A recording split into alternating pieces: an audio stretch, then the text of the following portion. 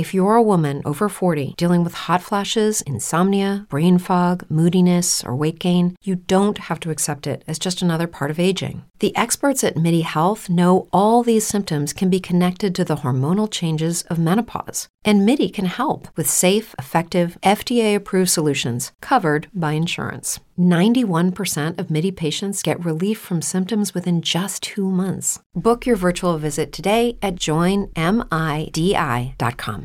It's true that some things change as we get older.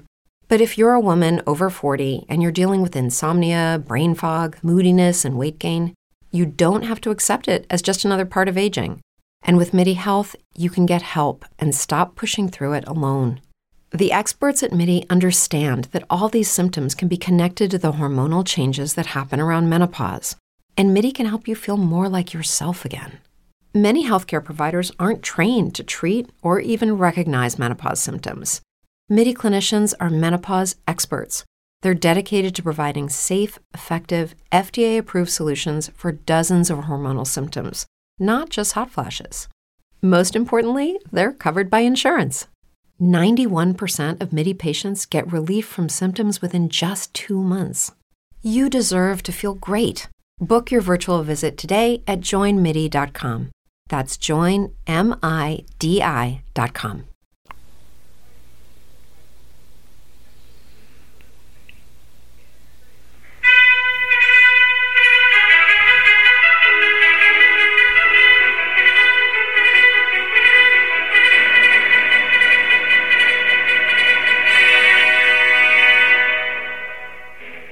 Well, hello, everybody. This is Dennis Wynn, the friendly sidekick of Mr. Dorian Cook, and welcome once again to All-American Modes, Heroes and Hostiles. Excuse me, Dennis, that's not All-America, that's All-Metal. Oh, what did I say? All-American. Yeah, that's all right. We'll be talking about Jim Bowie before you know it. So, All-Metal Mode. I don't know what's wrong with my head today. Anyway, welcome, everyone. Like to say hi to all our friends out there in the metal detecting world. And hey, Dorian, how's everything going for your world? Looking up today, we got a nice sunny day and temperatures in the high 40s for a change, which has been a lot warmer than it's been. Oh, man. Well, down here in Texas, we're at about 50 degrees and been pretty clear today. Had a little bit of rain this morning, light, but it was not a bad day at all. So, anyway, folks, tonight we're sponsored once again by good old PredatorTools.com. I'm amazed I didn't say PredatorBoon.com the way things have been going so far. PredatorTools.com. Give George and Pam Leshy a phone call at 856-455-3790. You can also go to PredatorTools.com or email them at sales@PredatorTools.com. Fine tools right there. And so anyway, brother, let's say hi to everybody out there again. And Dorian, what are we talking about tonight? Well, we're going to start our Series 2 of Heroes and Hostiles tonight. Couldn't come up with a significant guest for this program, so we're just going to go into it a week early and got plenty of exciting material to cover. Well, you can be host and guest, and there you go. You got enough experience, so... Man, I was wondering, everybody's late getting on here. Hey, Bill. Hey, Scotty. Hey, Swamp Fox. Man, I'll tell you what, pretty cool. So we're going to talk about Heroes and Hostiles again. We have one. I love the guy that we're going to talk about, and I know you've got an interesting take on him. So who is he again? You can just reveal that. I know they've probably seen him, but tell the audience who we're talking about. Okay, well, most of the people will know from the banner. We're going to be talking about Daniel Boone. I asked an intriguing question on the banner: was Daniel Boone a pioneer or a prospector? We're going to reveal some very little known information about Daniel Boone and what was going on the frontier that we have not covered at all yet. So, that's pretty cool. I like that. So I hope everybody's had a great week so far, and I know it has certainly been adventurous here. I was telling Dorian just a few minutes before we came on the air that I managed to get out yesterday and on a ranch and didn't find a lot of stuff. We were hunting a spring, actually, right by an old campsite, and found some fire-burned stones and rocks and things of that nature, but we did not find much. We found a few pieces of tin here and there, which is a little bit different, I think, and I was actually hoping to find evidence that more people had been there, and I'm sure that they had, but you know how that goes. You got to do the legwork to make sure that you get the right area on somewhere like that. And then next week, I think we're going to be doing a stage stop that, to my knowledge, has never been hunted. So that one ought to produce something. If so, I'll throw up some pictures on all metal mode, not all American mode, all metal mode, and get that done. So anyway, brother, I guess that we should just start out and welcome everybody again, and just let's take it off. Right. I just heard the ping. That's not possible. Yeah, well, I heard it too. I've got the Ethernet connected, but we're sure to be going. So. Don't tell me that old bugaboo's back to haunt us again. Well, I'm connected by Ethernet cord, so yeah. But there again, it went weird a minute ago. Yeah, it did exactly what it did when we were having all that trouble before. Yeah. Well, we'll go with it and see what happens. Absolutely.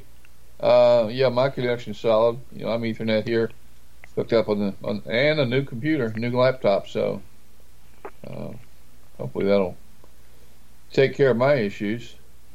All right, sir.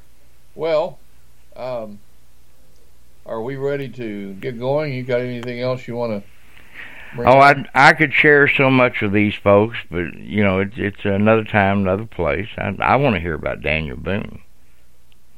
Okay, well, we're gonna be doing a lot of stuff on Daniel Boone in this series.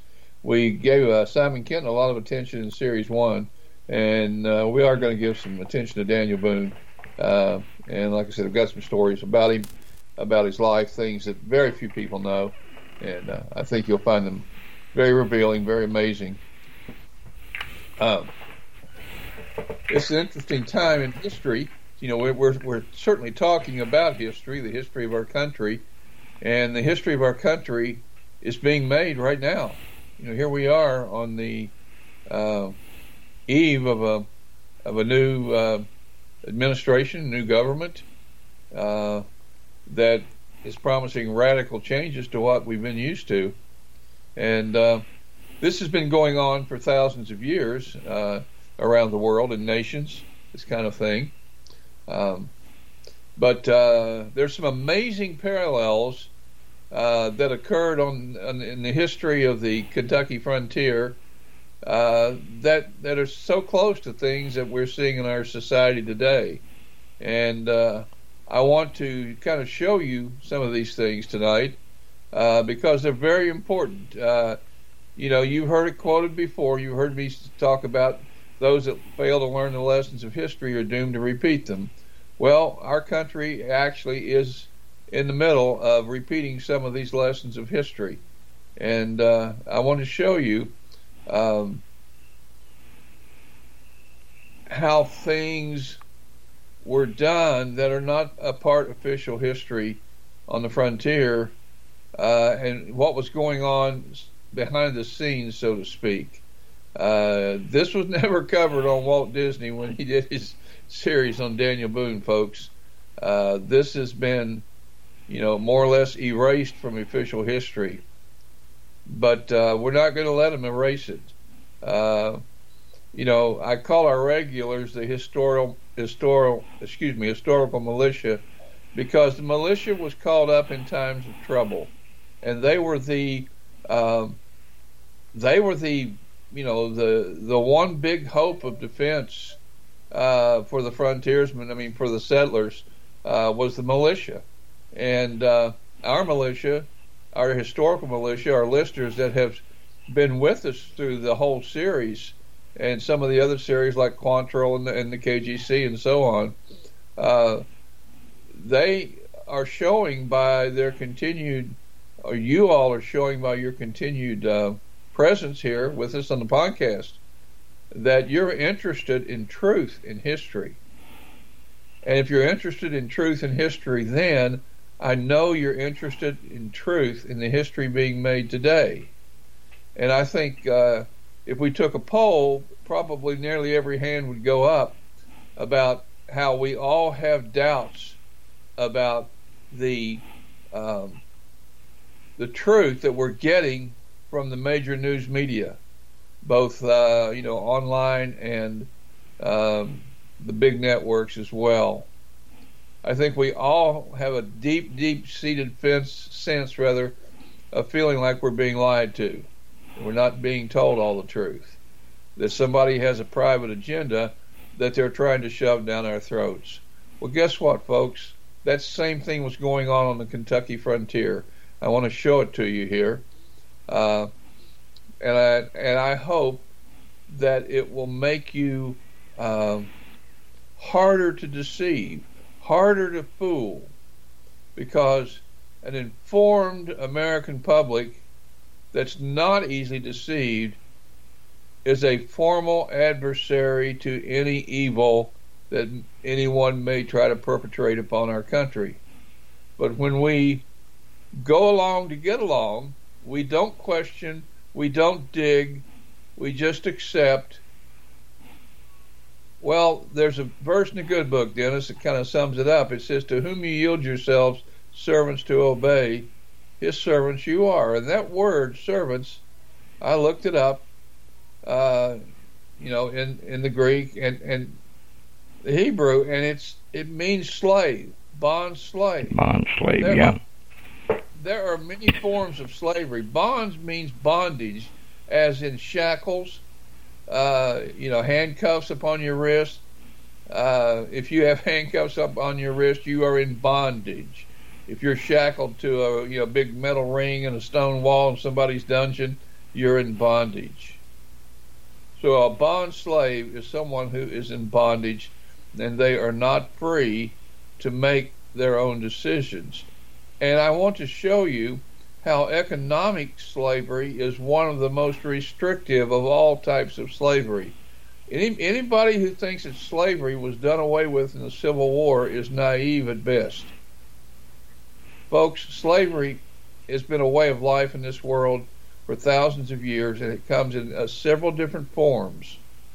And right now, there are bonds or shackles that are trying to be put on us. Our minds, they're attempting to shackle our minds and our ability to think and express ourselves. So there may come a time in the future when a podcast like this may not be allowed. And it may be sooner than we think. But tonight it is, and so we're going to proceed, and we're going to get into Series 2 of Heroes and Hostiles. Our subtitles were Hope versus Illusion, of course, and Daniel Boone, Pioneer or Prospector. Now, we've picked up some new listeners that haven't really heard all of the parts of Series 1. So I want to go over a little bit of review for them, and I also want to remind those who were with us through that series of a couple of things before we get into the stories. I've got a lot of exciting stories. You're going to meet heroes that you never heard of, who did amazing things on the frontier, just like we saw in Series 1. This series will not be any less dramatic. We're going to get into something else, though. We're going to get into treasure. We're going to get into lost silver mines and hidden caches of rare coins, because they're part of the history of the frontier. And I'm going to be revealing more information and details on one of the most famous treasure stories in the history of the United States, the famous John Swift silver mines. We're going to be talking just a little about that, I think, tonight. And later on in the series, we're going to get into that in detail because I've had the privilege of actually finding the site of John Swift's lost silver mines. He had two groups. His richest ones were a group of 6, and I found that it took me 20 years, but I found the area, and I found 4 of the silver mines so far. Can't do anything with them. There is still much silver in them, but you can't do anything because they're in a national forest. Government doesn't allow any kind of mining or anything. So anyway, I'm jumping ahead here. But let's get into hope versus illusion because it is the foundation on which we're going to build all of these stories and all of the history that occurred on the frontier. As the 1700s arrived, there was a real lack of religious freedom in the European countries, France, England, and so on over there. And it was a factor for many who decided to leave the land of their birth. And I say many, these people almost were exclusively in what was called the peasant class. Now, sadly, we have a lot of people in this country that are in the peasant class. We just don't call it that. Without a government check, they could not survive. And I'm not referring to Social Security. I get angry when somebody calls Social Security an entitlement program. It is not an entitlement program. We who get Social Security benefits, all we're doing is getting a small portion of our own money that we paid into the Social Security system back. And they're giving it back to us at a time when its value is 1/10 of what it was when we paid into it. So please, if anybody thinks that Social Security is a handout or a welfare program, it is not. Those of us on Social Security earned every penny that we're getting. And we'll never get out the value of what we paid in. So basically, we got kind of ripped off by the government on that too. Anyway, getting back to Europe, from which most of the people who populate the United States, their origins go back to Europe. Scotland, Ireland, Scandinavia, Norway, Sweden, Denmark, of course England, and so on. And also Germany. An interesting thing about, though, our German immigrants, we have a lot of dark-haired people coming from Germany who traced their ancestry back to Germany. But they generally don't trace far enough, or they would know that the Germans, who are originally blonde-haired people. It's true that some things change as we get older. But if you're a woman over 40 and you're dealing with insomnia, brain fog, moodiness, and weight gain, you don't have to accept it as just another part of aging. And with MIDI Health, you can get help and stop pushing through it alone. The experts at MIDI understand that all these symptoms can be connected to the hormonal changes that happen around menopause, and MIDI can help you feel more like yourself again. Many healthcare providers aren't trained to treat or even recognize menopause symptoms. MIDI clinicians are menopause experts. They're dedicated to providing safe, effective, FDA-approved solutions for dozens of hormonal symptoms, not just hot flashes. Most importantly, they're covered by insurance. 91% of MIDI patients get relief from symptoms within just 2 months. You deserve to feel great. Book your virtual visit today at joinmidi.com. That's joinmidi.com. Say goodbye to your credit card rewards. Greedy corporate mega stores, led by Walmart and Target, are pushing for a law in Congress to take away your hard-earned cash back and travel points to line their pockets. The Durbin-Marshall credit card bill would enact harmful credit card routing mandates that would end credit card rewards as we know it. If you love your credit card rewards, tell your lawmakers, hands off my rewards. Tell them to oppose the Durbin-Marshall credit card bill. The Germans captured a lot of Celtic people, and they took them as slaves, just like the black slaves were brought to this country. The Celts, a lot of our ancestors, these are the people that became the Irish and the Scotch. They were taken to Germany, and a majority were settled around the Palatine region of Germany. And so they eventually immigrated to this country, got their freedom from the slavery that they started out in as the generations went by. And a lot of these people today that think they are German, they are, you might say, by country in descent, but they are not German in origin. They are Celtic in origin. The brown-haired, dark-haired people that come out of Germany are generally not descended from the original Germans, but rather from the Celts. So there are exceptions to the rule. I'm just giving you, kind of a general idea. And just like the black people lost their African names when they came to this country, and they took up the names, a lot of them took up the names of the people who owned them. And so the same thing happened with the Celtic slaves in Germany. They lost their Celtic names and they took up German names, a lot of times related to the families that they served as slaves. Anyway, the peasant class in Europe found themselves constantly being pressured to accept the religion of whoever was in power in their particular area.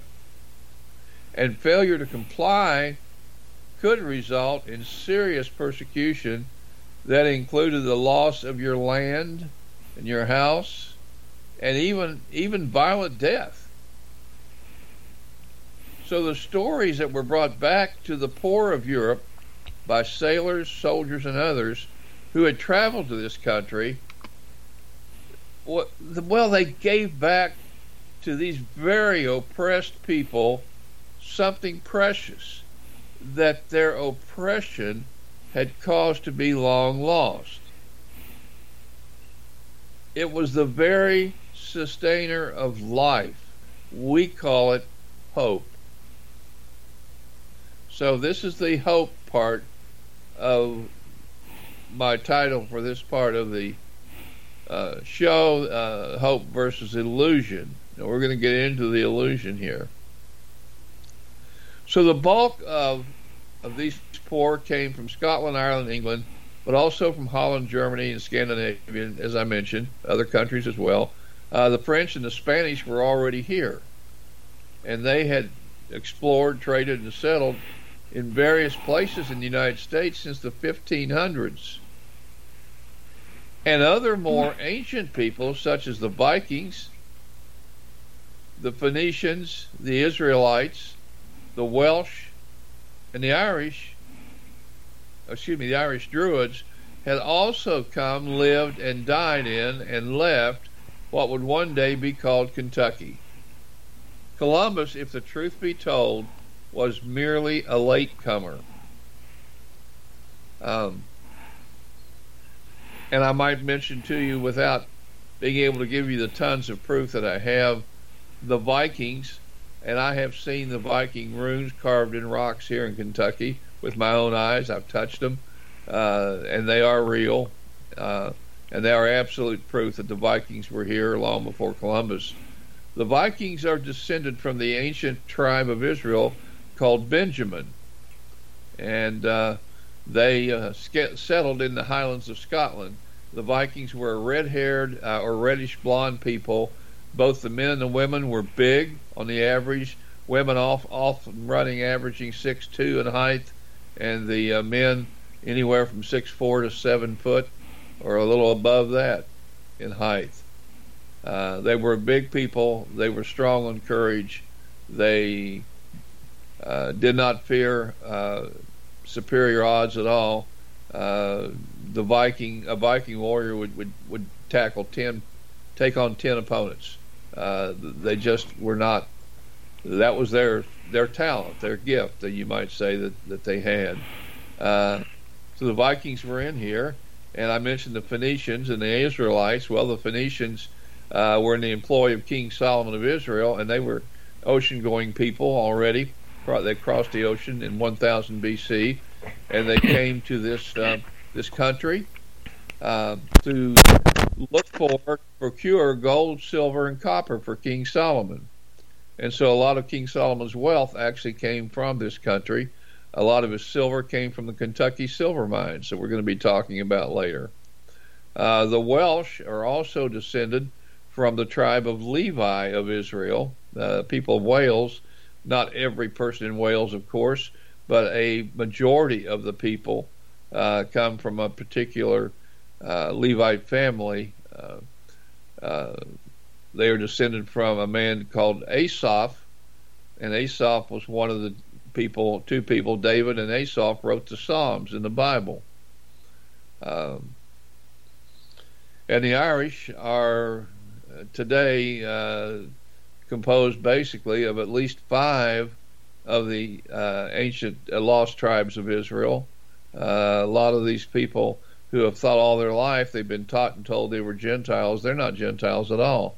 They're actually true descendants of Israel or Jacob in the Bible. Anyway, that is the history. It is true history. I have researched it for 30 years. I don't know if I'll ever get it written, but I could write a big, thick book on all of the proof and all of the trails I've followed. I made trips over to Scotland to research and so on. The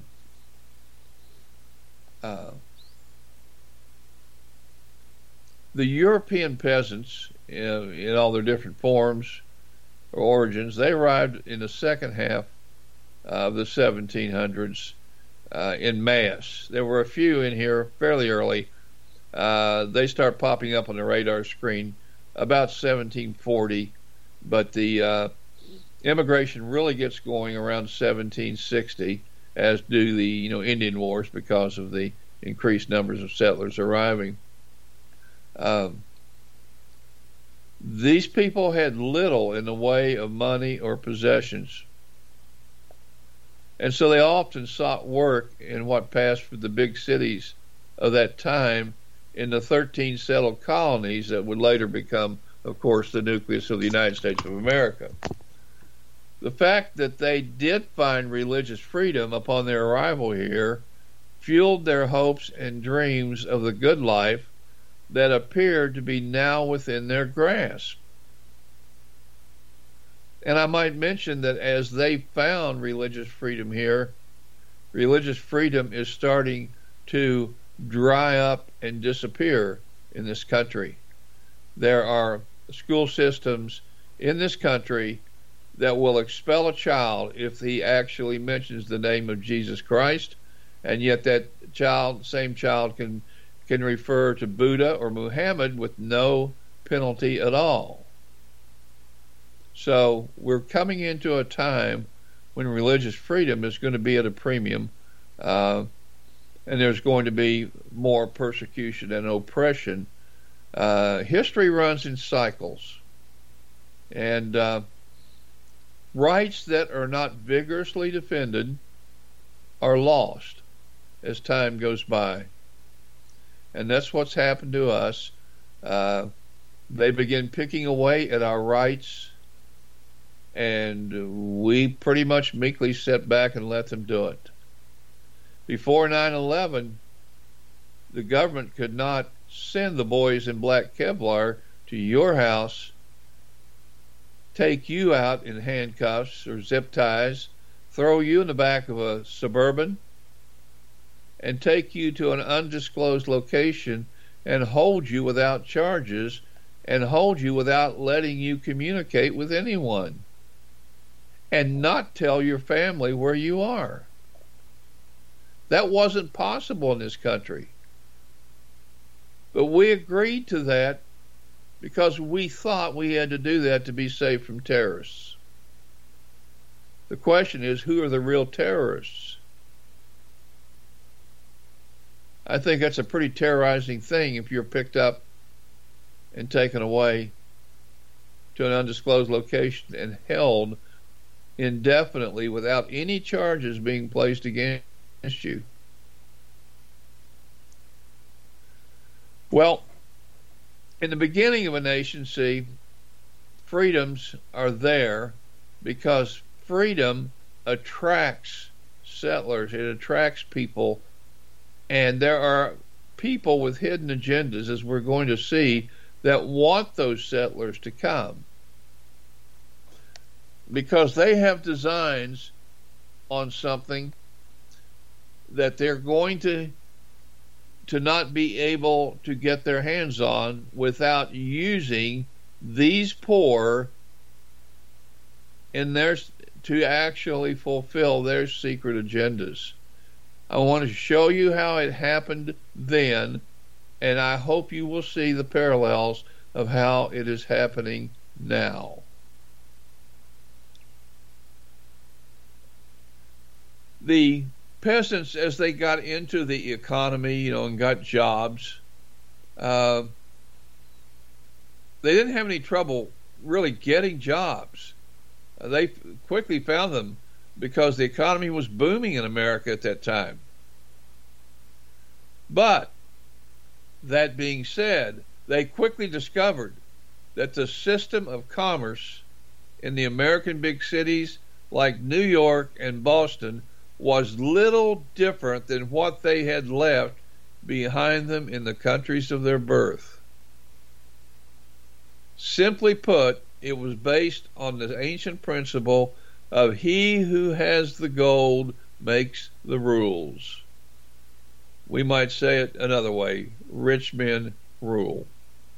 Just like in old Europe, the rich British loyalists already had control of the wages, and they kept them oppressively low for the working man in order to make sure that they had plenty of working men and women around to do their bidding. Whether it was clerking their stores, staffing their mansions, factories and ships, or farming their vast holdings of land for a sharecropper's pittance. The logic of those who had the gold, quote unquote, was impeccable. The warrior who had to work 60, now listen to this, the warrior who had to work 60 hours or more a week just to make enough money to survive presented no threat to the wealthy of starting his own business and one day competing with them for the wealth available in the new world for the well-capitalized merchant.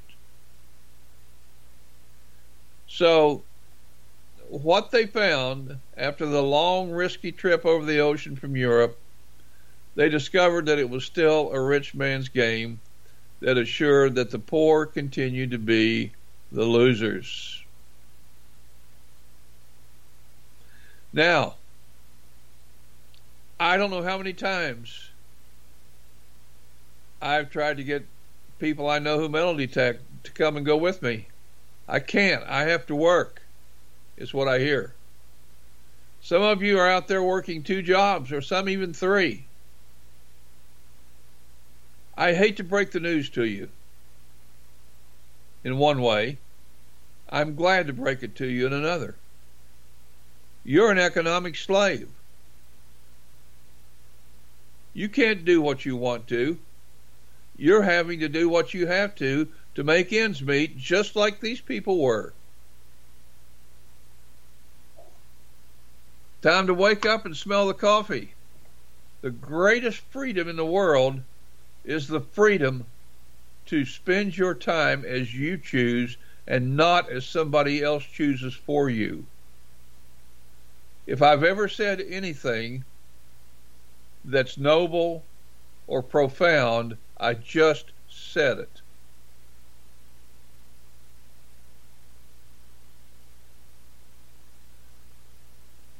Now, of course, these people came here for one thing primarily, and that was land. And we're going to get into the supplemental pictures, which I posted on All Metal Mode group page, if you're following along. And I forgot to mention at the beginning, these stories are coming from my book that I did called Heroes and Hostiles Volume 2.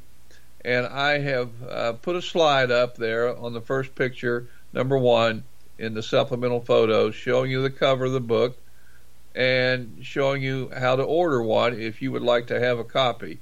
In the interest of freedom, I can tell you that my books will never be available from any online bookseller because I have to give the publisher the rights to edit my books. That means I lose editorial control, and that means they can change the historical truths that I dug out and put in these books, and I'm not going to let that happen. So, I have to self-publish in order to keep control of what is in these books. And that's why the only way to get one of my books is to order directly from me, because I will not give up editorial control of my books. I will not have anybody changing what I say and putting a book out there with my name on it.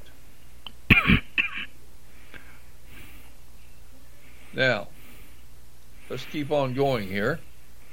So anyway, in the second slide, I'm just making the point that land was what it was all about. I show a picture of a tree with a sign advertising land for sale for $1 an acre.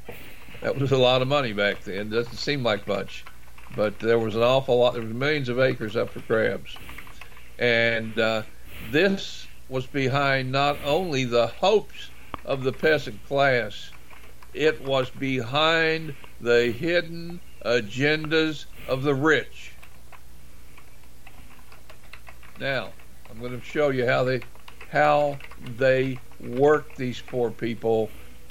Say goodbye to your credit card rewards. Greedy corporate mega stores, led by Walmart and Target, are pushing for a law in Congress to take away your hard-earned cash back and travel points to line their pockets. The Durbin-Marshall credit card bill would enact harmful credit card routing mandates that would end credit card rewards as we know it. If you love your credit card rewards, tell your lawmakers, hands off my rewards. Tell them to oppose the Durbin-Marshall credit card bill. Only 4% of universities in the U.S. are R1 research institutions, and Temple University is one of them. This means 100% of students have the opportunity to participate in hands-on learning and research with world-class faculty. With over 600 academic programs across 17 schools and colleges, Philadelphia's largest public university provides students with a rich variety of opportunities and propels graduates to succeed in their careers. Temple University. Schedule a campus tour today at admissions.temple.edu/visit. Mercilessly, and I don't mean work as in employment, I'm using the wrong word, not work, manipulated these people to do their bidding and sacrificed a lot of their lives because they didn't care. As far as these people were concerned, the peasant class was there to wipe their feet on. And nothing has changed, people. It's still the same today, I'm sorry to say.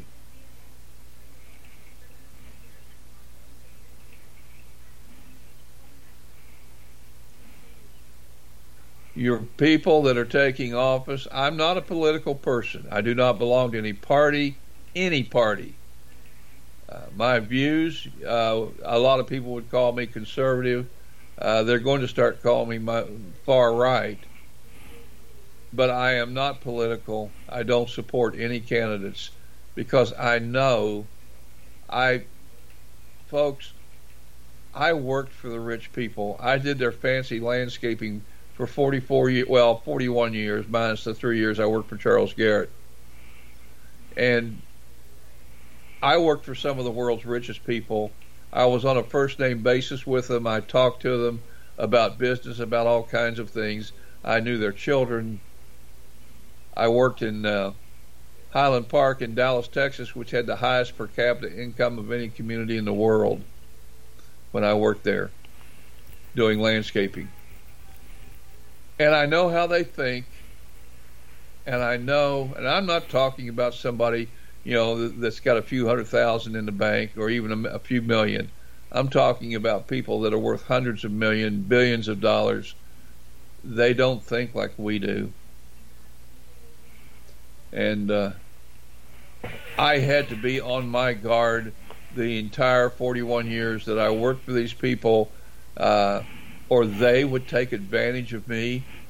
They would underpay me for my work. They would do anything they could get away with if I let them.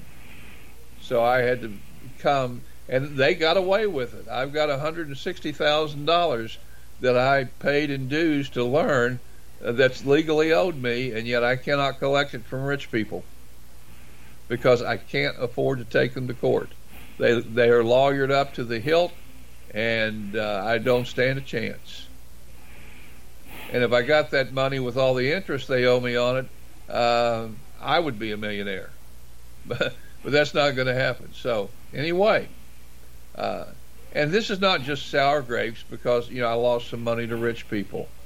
I'm telling you, I'm going to show you what they did to the peasant class, to the pioneers, to the brave people on the frontier. It is an atrocity. It is an atrocity, and similar atrocities are being done to the poor class and the middle class of the United States today. So history's repeating itself because we haven't learned the lessons. Very few people know this history of the frontier. Very few people, they're used to seeing Davy Crockett and Daniel Boone and all this stuff, and their mind's been focused on the entertainment and the adventure value, and the Indian fights and all this kind of stuff. And they don't see how these people were manipulated brutally. I'm going to show you how they did it. Okay, now, this land was very different from Europe because there was no unclaimed land anywhere remaining in Europe. But here was a vast frontier to the west of the 13 colonies containing hundreds of millions of acres of fertile land, and it was unclaimed by anybody except the savage, uncivilized, as they looked at it, Native Americans, the ones that we called Indians who inhabited it. But as that frontier moved further and further west due to the Americans driving out the Indians, more and more of their land, it was but inevitable that what is now Kentucky, with its many thousands of fertile creek bottom valleys, gently rolling spring-watered bluegrass meadows, and woods full of great hardwood trees for building stout structures, would become a focus for many of the ever-increasing new arrivals. It was inevitable. And the rich men who had great plans for this area knew this. They knew it would be an irresistible draw for oppressed people. Excuse me. So Kentucky would become a symbol in the minds, or the frontier would become a symbol in the minds of those still in pursuit of their dreams. It became a symbol of real freedom and potential prosperity that comes from owning your own land, so at least often from owning your own land. So the peasant class that arrived here coveted this greatly, and they were emotionally blinded by that zeal. And I'm going to show you here that they once more were going to fall victim to economic enslavement, just like they had been enduring in Europe.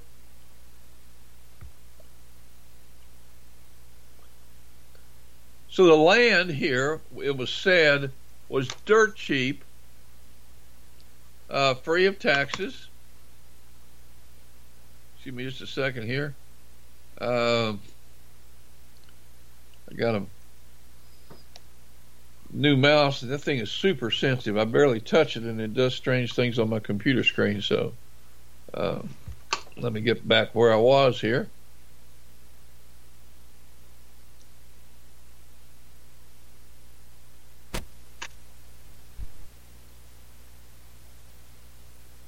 All right, here we go. Now I'm back right place in my notes. All of this land, so it was said, was dirt cheap. That was the slogan. Free of taxes and obligations to rich landholders, and ready to be claimed by anyone brave enough and strong enough to go there. But they had to, of course, clear their fields and build their home on it and defend it against the savages. The rich people did not go there. They stayed back safe in the 13 colonies where the Indians had long been subdued, and actually the same thing, the same process that I'm going to describe to you that happened on the Kentucky frontier was used to subdue or obtain the 13 colonies and drive out the Indians from those. The poor could not fight the rich landowners and the businessmen back east who had chosen as their battlefields the courts of their own creation. The courts were created by the rich men. And whenever a peasant, an immigrant, a poor man, if you please, a middle class even, if you please, whenever they would go to the courts trying to get relief from oppression of some form by the rich, their rich enemies would simply lawyer up. And they would use bribery to buy verdicts in their favor, to subvert the just cause of the poor. That's been going on a long time. If you're a student of the Bible, you will see there are many, many warnings about in Israel, ancient Israel, about subverting the cause of the poor through corruption. And like I said, history repeats itself. So the poor could not get justice in the courts. Their rights got trampled underfoot. Fine-sounding documents like the Declaration of Independence, we hold these truths to be self-evident that all men are created equal and that they are endowed by their Creator with certain unalienable rights, and among these are life, liberty, and the pursuit of happiness. And yet, their rights were trampled underfoot due to generous bribes to the judges and government officials, and the fact that the poor could not afford expensive legal representation. And at that time, there were no free attorneys empowered by the court to help the poor. Another thing that the rich people did was they had the lawyers design long, complicated legal processes to attempt to get redress of all the wrongs being done them. And the judges would postpone and continue the cases, and the time to get something settled got longer and longer, and the poor people had to keep coming back from their farms all the way to where the courts were to try to get help to get redress for the wrongs that were done them. And finally they had to give up. They had to give up because the rich men wore them down. See, you see the process? That is a type of slavery. When you take away the rights of anybody, you're making a slave out of them. And this is how their rights were subverted.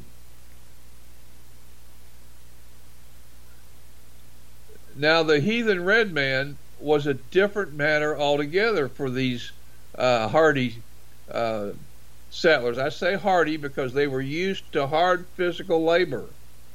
That's all they'd ever known in Europe. But when it came to the red men, the hostiles, here was a tangible enemy. It was they were a threat to these settlers' lives and prosperity, yes. But they believed that they could fight against and win against this enemy with powder and ball. They could kill them or they could drive them off from what they saw as theirs to rightfully claim. So they thought they'd found a solution to getting away from the oppressive rich people who had managed to enslave them wherever they went.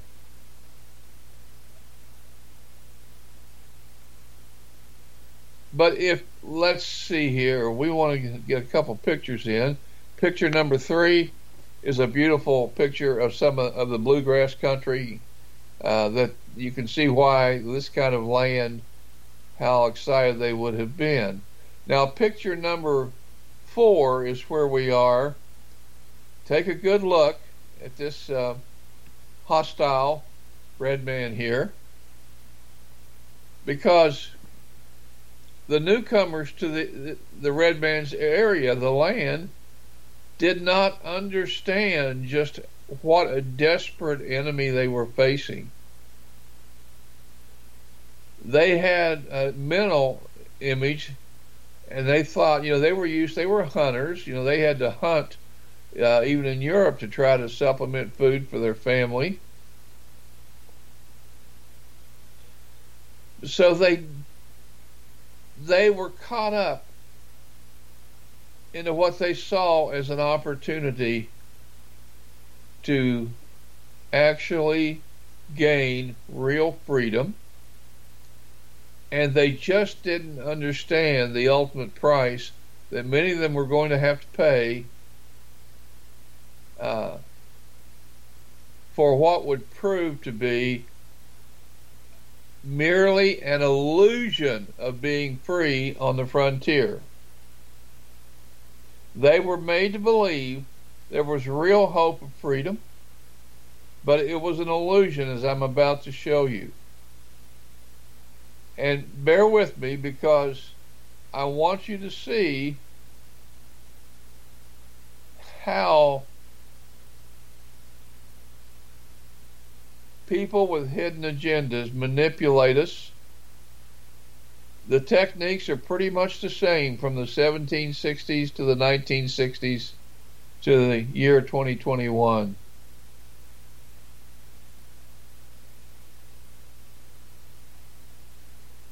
Money brings power, and with power, people can change things to go their way. The poor didn't have that option. They arrived here poor, and they immediately had to get busy, work, try to save up a little bit of money so they could actually move away from the 13 colonies and go to the frontier.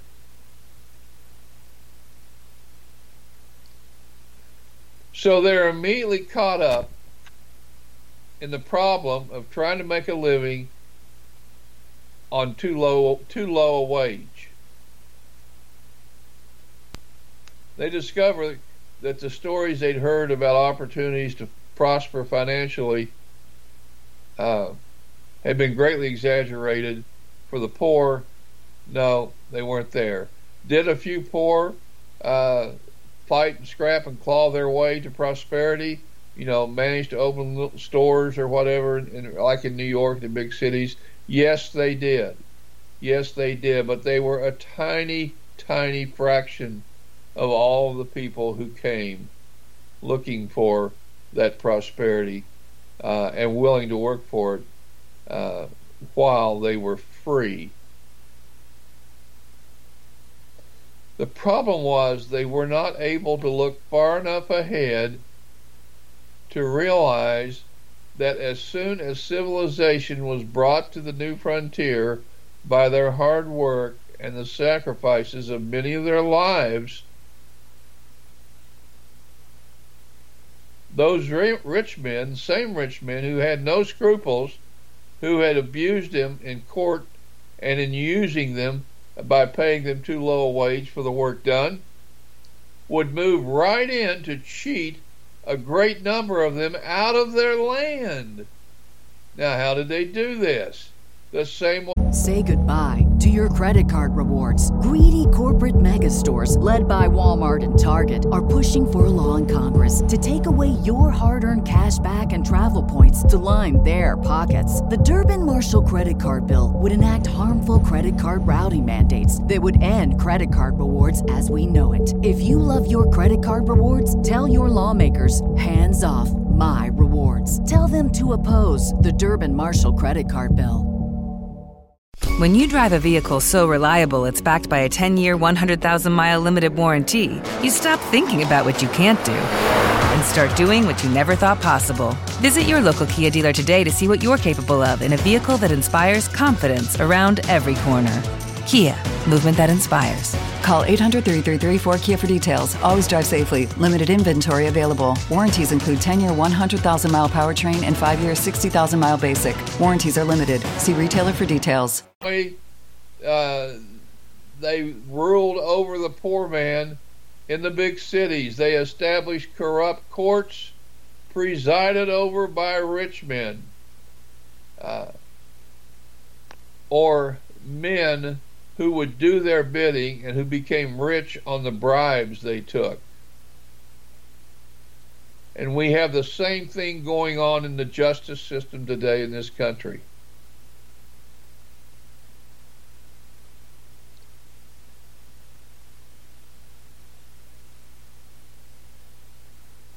Excuse me just a second. Had to get something out of my eye there. Oh, okay. I'm going to grab a drink of water too while I've got this little bitty interruption here.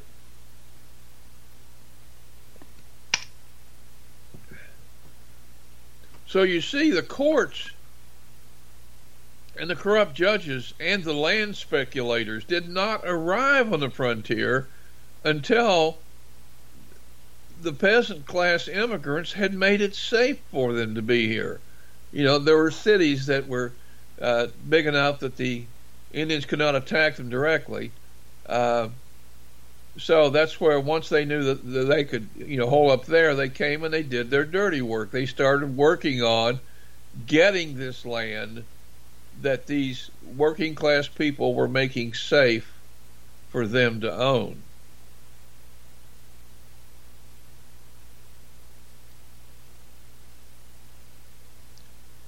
So the bribing of various court and government officials and land surveyors would further cement their control over the poor, and they would use their ever-increasing, listen to this, political clout to impose new taxes that oppressed and often deprived the settlers of their lands. At the same time, they would see to it that prices on critical goods and supplies needed on the frontier that they were manufacturing or distributing were constantly increasing. Are we not seeing that very same thing today?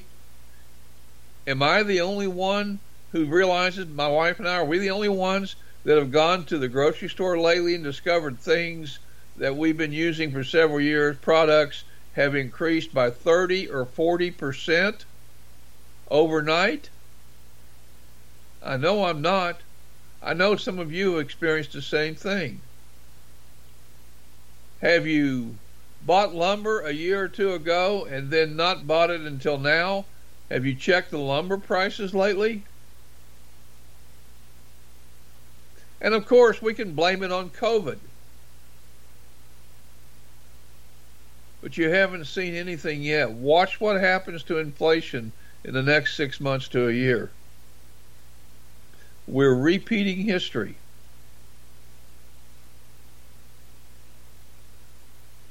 These inflationary increases on the goods produced by the rich men assured that a constantly growing share of the profits of the free peasants, quote unquote, made from their farms and businesses would go into the coffers of the rich and help keep the poor man, poor. The rich men in America who controlled the commerce and the banking system as it developed in this country learned an important lesson from their experiences with these American peasants, quote unquote, who desired so fervently to be totally free of the rule of the rich. They learned that it was not necessary to actually let the poor be free and obtain real prosperity by hard work. It was only necessary to give them the illusion that they were free, and that hard work and good business practices would result in their becoming wealthy. So as I said, yes, there were a few poor allowed to become rich, but a very, very few proportionately. These rare occurrences, think of it like this. They were like a full bucket of water being carried. The rich didn't care if a few drops of water spilled from the bucket. They would not be missed. These few drops being the few of the peasant class or the poor people who actually, climbed the ladder to prosperity. As long as the mass didn't, then the rich men were okay with that. So this economic enslavement technique, EET, if you want an acronym, the EET, economic enslavement technique, applied to the mass of freedom-loving, hard-working Americans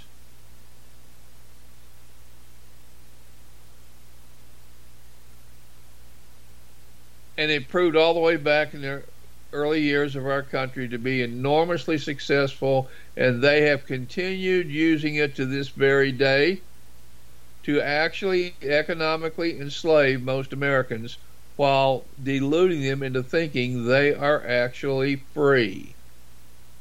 The new president says he's going to raise the minimum wage to $15 an hour. But he's not telling you that any benefit from that increase in the minimum wage will be eaten up by the hyperinflation that we're going to be seeing in the next few years. Now, folks, I am not a genius or an economic expert, but I have common sense. And you can't keep running up trillions of dollars in debt without causing hyperinflation, especially when there's no plan. Nobody's talking about any kind of a plan to balance the budget, to curb the debt, to pay it off. It's not going to happen. So you live in a world where hyperinflation is going to be in your future. It is now. So let's learn the lessons of history. This same hyperinflation, was being worked as a hidden agenda on the poor on the frontier.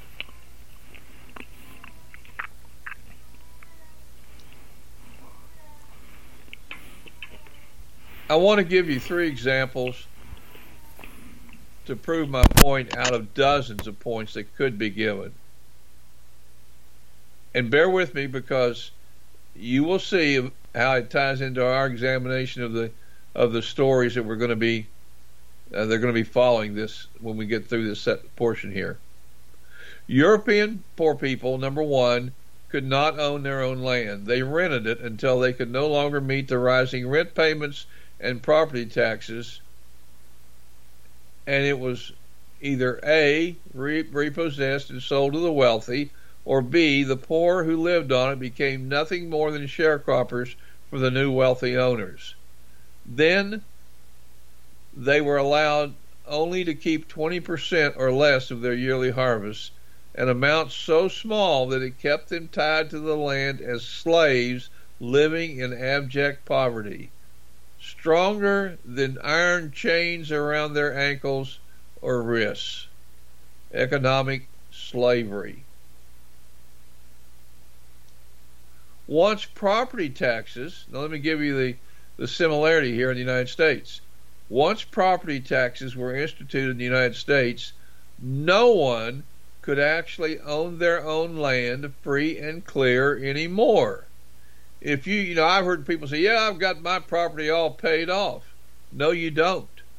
You're still a renter. What do you mean I'm still a renter? What happens if you don't pay your property taxes? Well, they'll come and take my land. What if your land is worth $500,000 and you owe $1,000 property taxes? And you don't pay it, or you can't pay it. Maybe you've been in an accident or you have a serious illness and you can't pay your property taxes. What happens to your land? Well, they'll sell it on the courthouse steps. Okay? When they sell your land, will they take the $1,000 you owe them in taxes and give the rest of the money back to you so you're not totally wiped out? Well, no, they don't do that. You're right, they don't. Would a poor man ever make a law like that?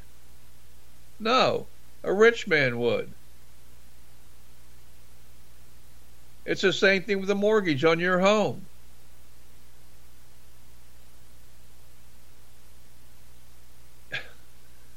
If you're paying off your property in 360 payments and you make 358, you've got 2 payments to go, and something happens, like I said, a major disaster, a bad auto wreck, hospital bills, sickness, whatever, and you can't make those last 2 payments, is the banker going to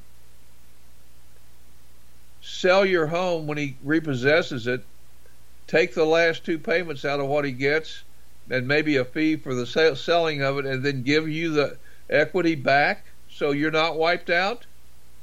No, he's not. He's taking it all. You're totally wiped out. Would a poor man ever make a law like that, folks? Abraham Lincoln at the Gettysburg Address should have said that this government of the rich, by the rich, and for the rich shall not perish from the earth, because that's what it is. It's designed to oppress the poor man. That's what a mortgage does to you. The good book says that the borrower is servant, actually bond slave to the lender. You got a mortgage on your home, you are a bond slave whether you like it or not. And you can get mad at me for saying it, but I'm telling you the truth. I had a mortgage. My wife and I had a mortgage on our 2 houses and 11 acres we owned in Texas. When the Arabs dropped the price of oil to $8 a barrel in the early 80s, they wiped out the Texas economy. There was no work. We lost a very profitable business almost overnight.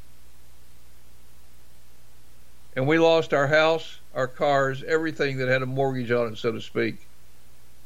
Now I don't borrow. My house was built on the pay-as-you-go plan. I built 80% of it myself.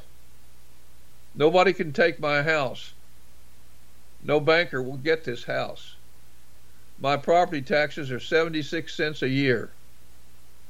So they're not going to get my house for property taxes.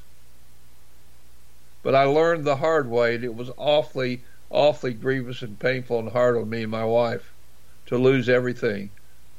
When we had A1 credit, we had everything going for us. Folks, I've been there and done that. I know. We had bought 11 acres with 2 houses on it. We put $54,000 of cash into it in 3 years, improving the property, and we had to walk away from it with nothing. The borrower is indeed servant to the lender, the bond slave. Start now and get yourself out of debt and stop being a bond slave to the lenders. Destroy your credit cards. Don't use anything but a debit card. That way you're not spending more than what you have in the bank.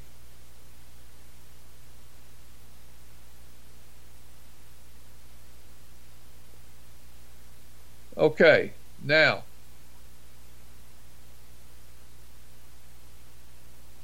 like I said, history's repeating itself.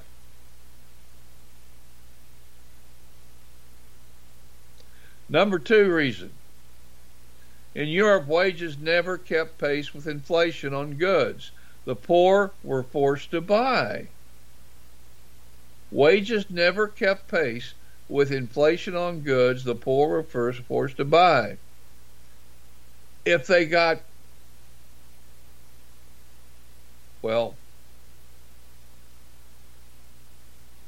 a slight raise or made a little money, then more money than they did last year, they discovered new taxes or increased prices ate up that extra money. When I started my own business in 1972, at the age of 23, I made $10,000 that first year, and that was all the money in the world. Boy, that was a great income back then. It would be like making $75,000, $80,000 today in terms of buying power that $10,000 had. The second year, I doubled my volume in business. And silly me, I'm thinking I'm going to double my profit, that I'm going to have $20,000. But it threw me into a higher tax bracket. And you know how much I got out of that doubling my volume in 1 year? In other words, I made 100% more the second year in business, but I only got to keep $1,000 of it. I went from a $10,000 year, doubled my volume, and only got $11,000 out of it the next year, thanks to the tax system. Designed to keep the poor poor. Designed to keep the small businessman from becoming a big businessman. Folks, it's as plain as the nose on your face. Do the math. It's right there in front of you.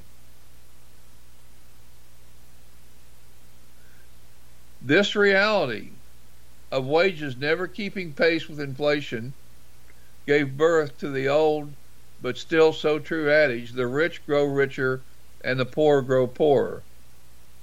When I bought my first new vehicle in 1972, it was a 1-ton fire engine red dump truck I used in my landscape business. It was $4,000, and I thought that was all the money in the world. That same truck cost somewhere last year about $48,000. $48,000. It had gone up. It's over 10 times more expensive than it was in 1972. And I'll guarantee you my income never went up 10 times in that same period of time.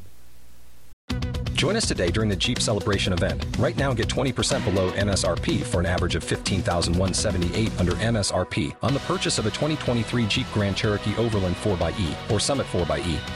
Not compatible with lease offers or with any other consumer incentive offers. $15,178 average based on 20% below average MSRP from all 2023 Grand Cherokee Overland 4xE and Summit 4xE models in dealer stock. Residency restrictions apply. Take retail delivery from dealer stock by 4/1. Jeep is a registered trademark. Hello, it is Ryan, and we could all use an extra bright spot in our day, couldn't we? Just to make up for things like sitting in traffic, doing the dishes, counting your steps, all the mundane stuff. That is why I'm such a big fan of Chumba Casino. Chumba Casino has all your favorite social casino-style games that you can play for free anytime, anywhere with daily bonuses. That should brighten your day a little. Actually, a lot. So sign up now at ChumbaCasino.com. That's ChumbaCasino.com. No purchase necessary. VGW Group. Void where prohibited by law. See terms and conditions. 18+. My income might have quadrupled, but that's not even close. Now, I cannot even imagine buying a vehicle, a pickup truck, for $75,000. But I know people, I have friends that have bought trucks, pickup trucks that cost that $75,000.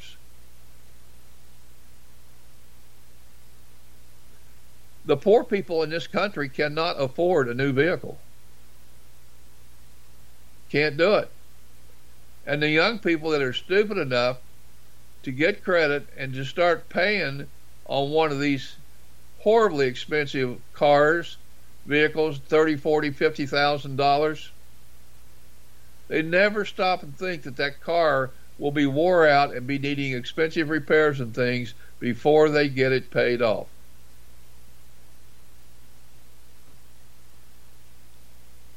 So the point is, I'm using these modern examples to illustrate this same kind of thing was happening on the frontier. You go into the trading post and, here's a steel axe, and, it costs you $2,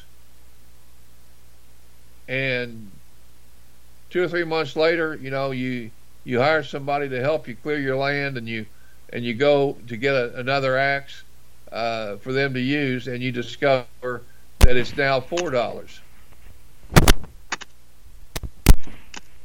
This thing was going on. It was going on in Europe, and these people got over here, and they discovered that the same thing was happening over here. The system, this is where that old expression came from: the rich grow richer and the poor grow poorer. Dorian, something that happened with me in particular, my house was paid for, all of my vehicles were paid for, and I went to get this 1-ton truck that I just recently purchased, and when I went there, I've simply done just what you described. I haven't borrowed money in probably 25 or 30 years now. And I went there and I didn't want to pay for the truck outright. I want to write it off, right? But because I had no credit, because I paid cash for every single thing, I got punished. And initially they were wanting to charge me 15%. And I know the same thing happened back in the day as well, but I was astounded because I thought, I don't know anybody anything. I don't want to do this, but I ended up paying for the truck. So, but it just to save that 15%, I didn't want to. But it's amazing. I got punished because of doing what I should do, right, and living the way I should as far as the monetary part. And I think that's amazing that happens to people. It just doesn't make sense and sure ain't right for sure. Nope. But you see what was going on the frontier.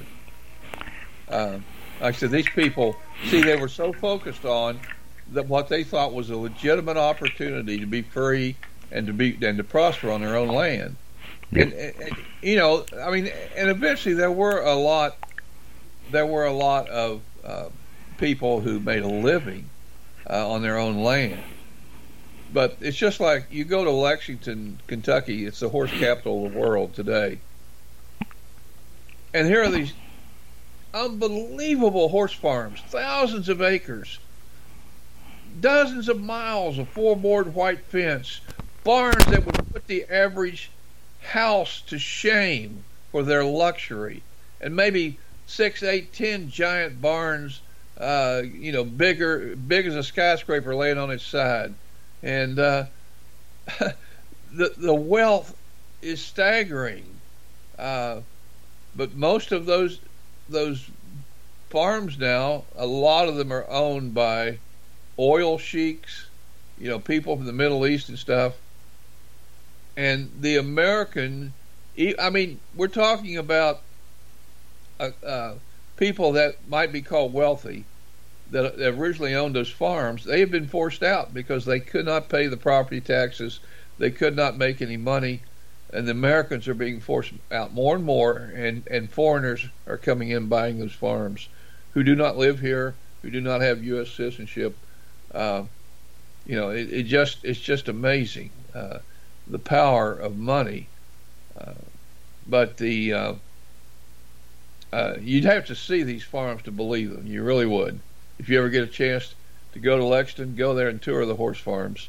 A lot of them are open for tours, Calumet and other places. But anyway, we have a system here. My point is that's been used for thousands of years to oppress the poor. So the system was transplanted to America, and it is still absolutely in use to this very moment. We're being told that annual inflation, is something like 2 to 4%, and yet it's not. And here's an interesting thing. Here was an example. There's a company that makes this one drug it's the only company that makes this drug. It's for some kind of a strange disease I've forgotten the name of. The people that need it, they have to go to this company to get it. It's the only company that makes it. And they were charging $312 a month for a month's supply of this drug. And Dennis, overnight, they raised the price to $1,240 for a month's supply. From $312 to $1,240. Well, the media got wind of this, and they demanded a statement from the CEO, and this is what the CEO said. We have a sacred right we have a sacred obligation to our stockholders to make as much profit as possible.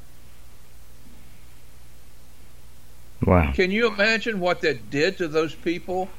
They're struggling to pay $312 a month for this drug, and the price quadruples overnight.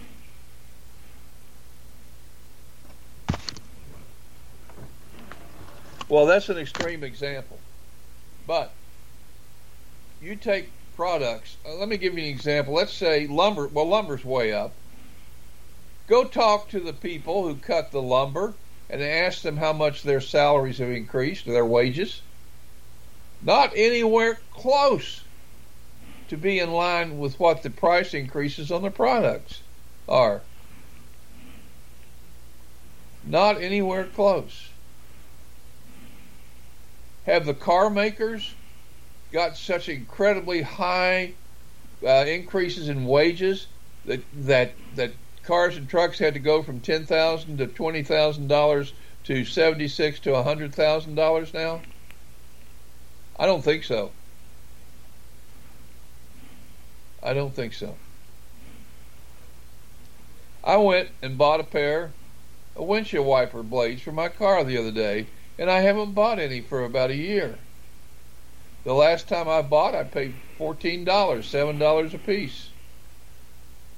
Dennis, I had to pay $36 to get 2 windshield wiper blades. Wow. $36 from 14 to 36 in 1 year for my SUV.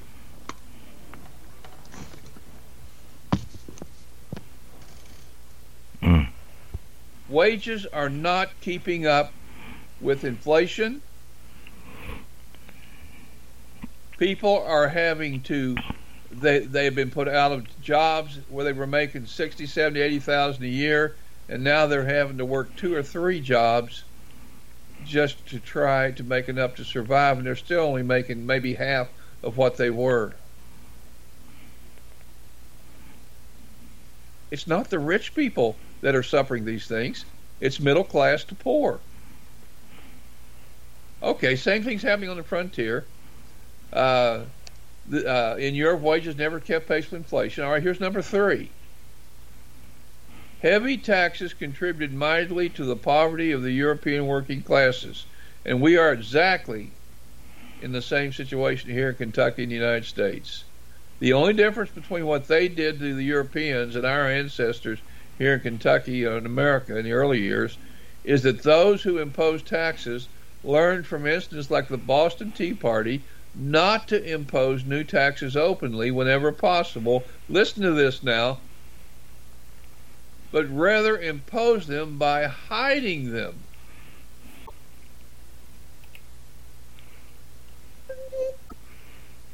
Hello, Dennis. Hey, hello there. Okay, we're back. We dropped, man. Okay. Spreaker, anybody out there? We back.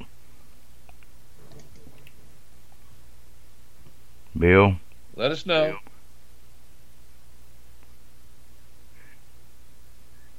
Of course, there's that delay. We show to be, everything shows to be outputting correctly. Okay. I don't know what happened. Spreaker just died for a minute.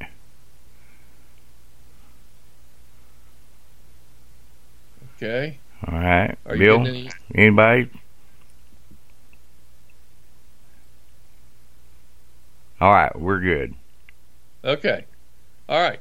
I was just talking about, we actually, folks, whether you know it or not, you're paying about 75% of your total income yearly in taxes because of something called hidden taxes. There are taxes on things like a gallon of milk that you don't even know about, probably. You know that there's taxes on booze, and there's taxes on tobacco, and there's taxes on tires. We know about those things, taxes on gasoline. We don't think about that those are all part of taxes that come out of our income.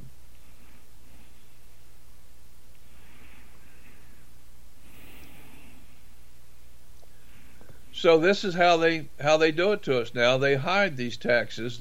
They call them fees. They call them surcharges, on the electric bill and blah, blah, blah. But it all boils down to taxation without our permission or approval or input. They just lay them on us, and we line up to pay them.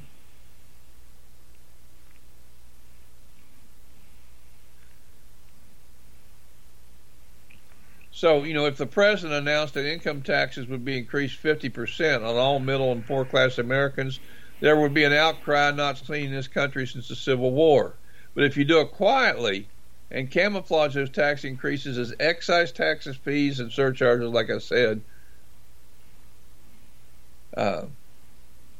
we're like the frog in a pan of water. They're cooking us 1 degree at a time. The rich who govern waste and steal a huge percentage of all tax monies collected. I saw where $4 billion just disappeared in Iraq, and they didn't even require the contractor who couldn't account for it to give an accounting. They didn't even bring him to justice because he was friends of people in high places. A rich man, friends of the rich. And I don't know how many people are aware of this, but 80% of the first stimulus package of the money that was to go to small business owners to help keep their doors open, 80% of that money went to small business owners, quote unquote, who were already wealthy and did not need any stimulus money to keep their business doors open.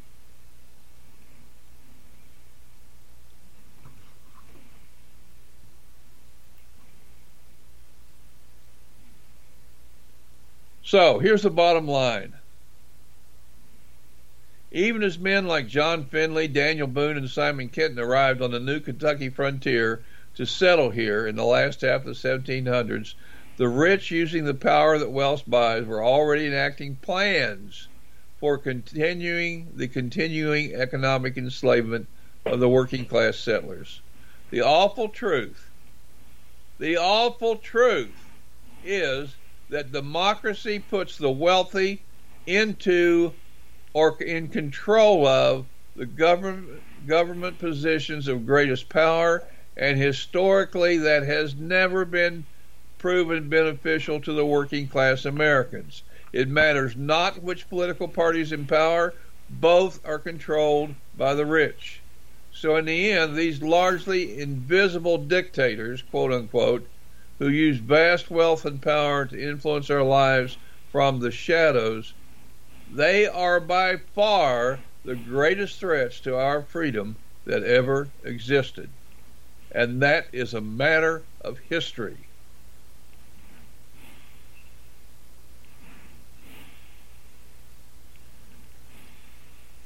True freedom is purchased at a much greater price than just the blood of our military.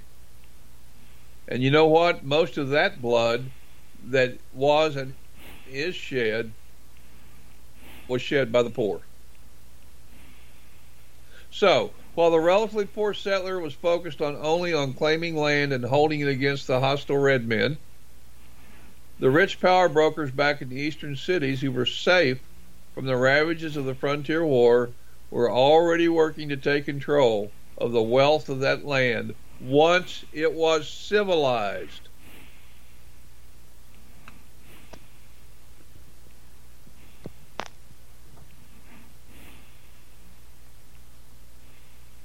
Okay.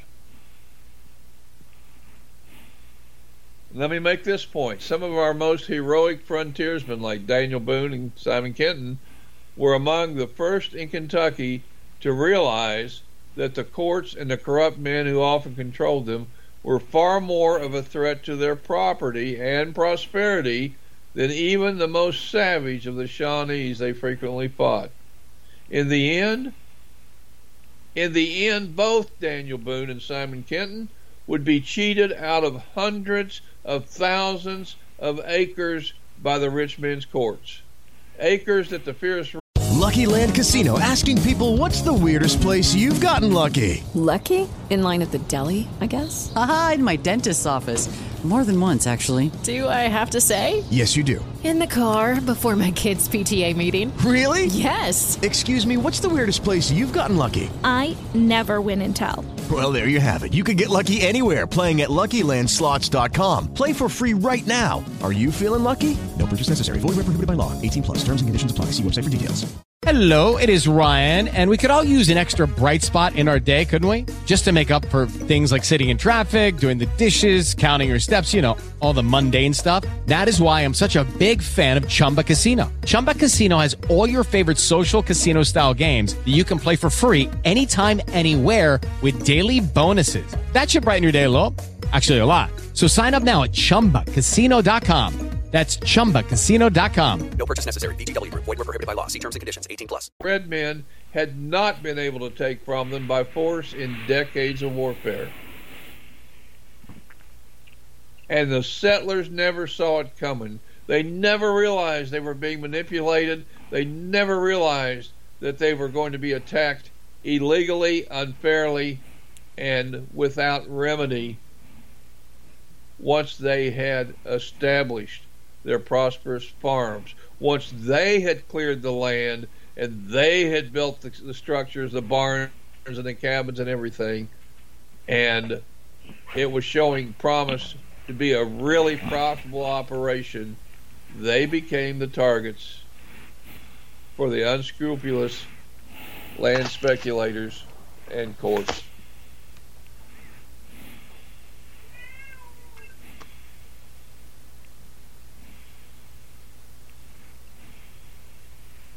So here's what it comes down to. The poor they ruled over were just too occupied with survival to recognize their greatest enemies and move against them en masse to prevent their being elected to powerful public offices. Has anything changed today? Isn't the same situation existing in our country right now?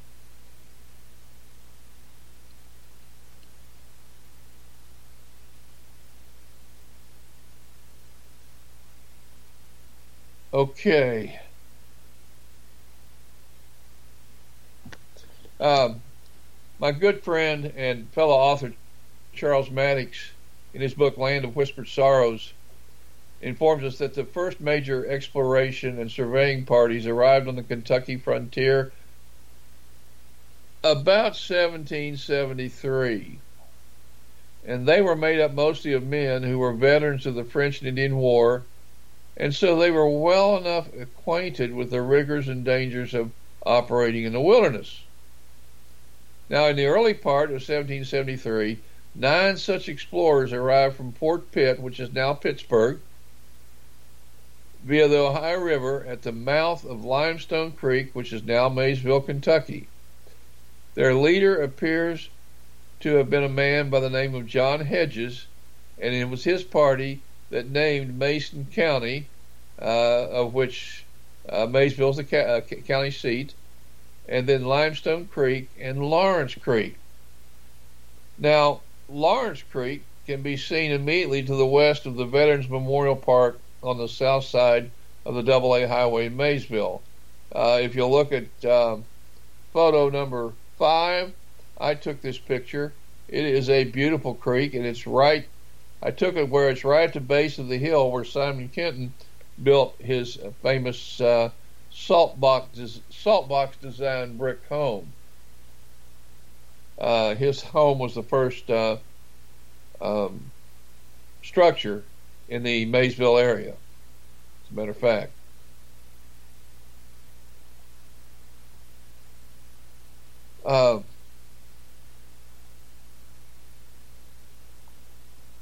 Next, we have the Captain Thomas Bullitt party of surveyors from Virginia, who arrived in June of the same year to Limestone Creek, or at Limestone Creek, and they were joined by other explorers. Now, some in the party, such as Jacob Drennan, would choose to stay in the area and claim land, and becoming of some of the very first Kentucky settlers. Drennan would later be killed by Indians. Some of the first casualties of the War of the Red Men wait a minute, let me rephrase that. Drennan was certainly one of the first casualties of the War of the Red Men. Anyway, another war veteran, General William Thompson, came with a group of veterans from Pennsylvania down the river to the mouth of the Scioto River, which is just west of present-day Portsmouth. It flows from the north due south into the High River at the city of Portsmouth, Ohio. They came and they camped on the Kentucky side, and Charles Mannix said that one of this party, James Smith, penetrated into the Kentucky wilderness as far as the abandoned Indian village of Esquipacatheke. Okay. At the same time, another 9 pioneers from the western part of Pennsylvania arrived at the South Shore camp. South Shore meaning the South Shore of the Ohio River. There is a city there now called South Shore, right on the river. Well, one of these men was John Findley, and he was believed to be no relation to John Findley. Findley was F-I-N-L-E-Y, and Findley was F-I-N-D-L-E-Y. Who was one of my wife's relatives, by the way. And we discussed him in volume 1 of the series. And Mannix tells us in his book that John Findley was also a trader like John Findley, and that he spoke several different Native American languages. Now, this alone was an impressive accomplishment for a man on the frontier. Well, Major John Findley would go on to own the upper Blue Licks and the valley surrounding it, and this is not where the Battle of Blue Licks was fought. That was lower Blue Licks. This is upper Blue Licks, and we're going to show you a picture here. It's a truly beautiful place in what is now northern Fleming County. If you look at picture number 6, you'll see a picture of a grove of trees and a historical marker. This is where the house and grave of John Findley is. I tried to get permission to metal detect it, but the farmer there has got a really bad attitude, and there's no working with him, so we're going to have to wait till he dies off, and maybe the next owner will be a little more generous. But if you're standing there, looking at this this grove of trees and you turn and look to your left, you will see what it appears in picture number 7 on the supplemental photos. The paved road turns into gravel and goes down to the old ford. This follows what's called the Old Warrior's Path, and it goes down to the ford of the Licking River near a creek that runs into it called Battle Run. And there's a reason why it's called Battle Run, and we'll get into that battle later. There's also a major battle that took place here we're going to talk about because there's quite a story behind it. Anyway, let's see.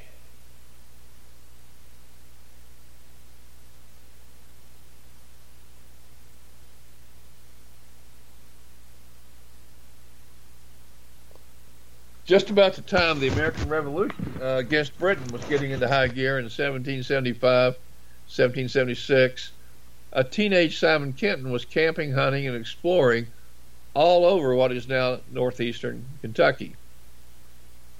If you recall from our last series, at that time he was known as Simon Butler, an alias taken because he believed he'd killed a teenage rival for a Pennsylvania girl's affections with his fists. Turned out he just knocked a guy out. He didn't kill him. Anyway, an interesting fact that was brought out in the Land of Whispered Sorrows about Simon Kenton was the report in the Draper manuscripts of his first encounter with another white man. Kenton was at the Blue Licks when something spooked the buffalo and they stampeded. Kenton climbed a tree to avoid being trampled and noticed someone else in another nearby tree. It was one of the original Kentucky settlers named John Hinkson, or Hinkston, whom Hinkston Creek is named after. There was a John Hinkston and there was a John Hinkson, as it turned out on the frontier. So it's easy to get them confused. But here he found that's how Simon Kenton met his first white man in Kentucky. But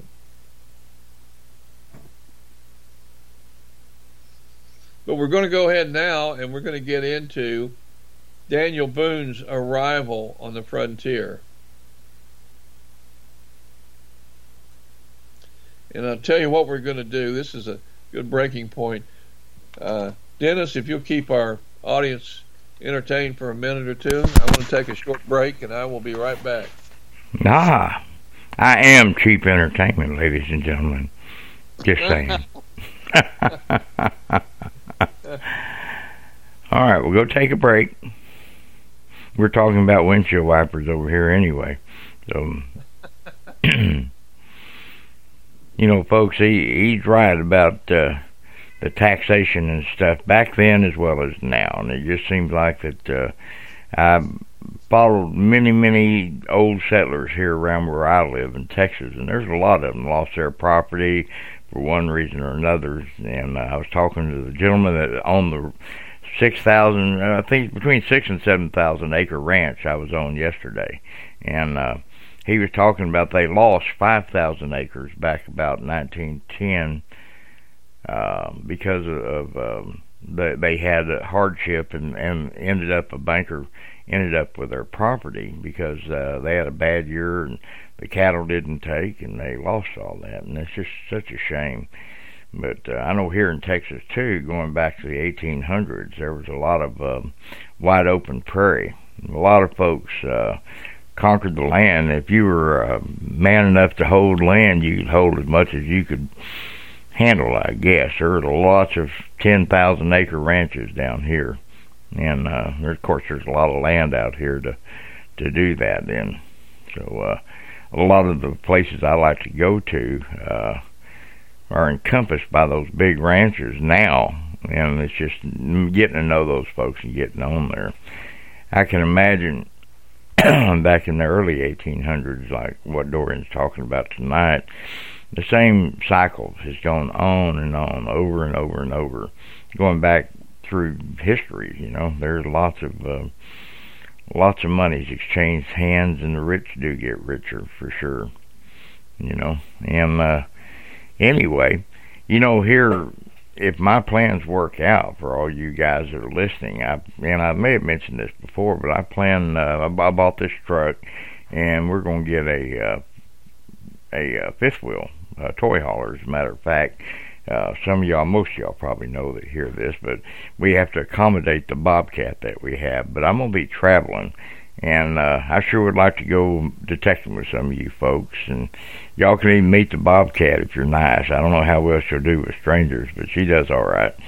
I can give her happy pills, and I won't even charge you to take me metal detecting. That's how benevolent I am.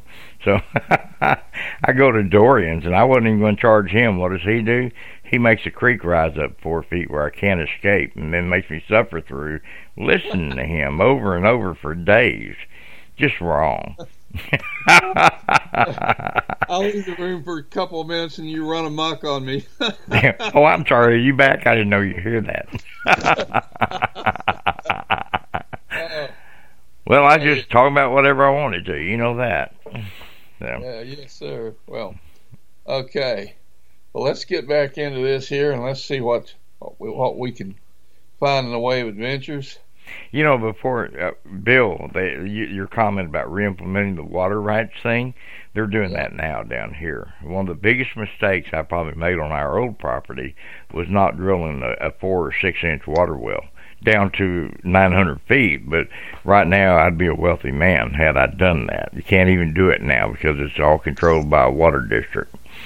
So, there you go. There you go. All right, brother, go ahead. Yeah, Dennis, everywhere we turn, we're seeing more and more things that control and restrict us. I had a rare opportunity I never thought I would have in this life, because I lived a lot of my life around 2 big cities, either Dallas or Cincinnati, and you're regulated to death. Yeah. You know, it's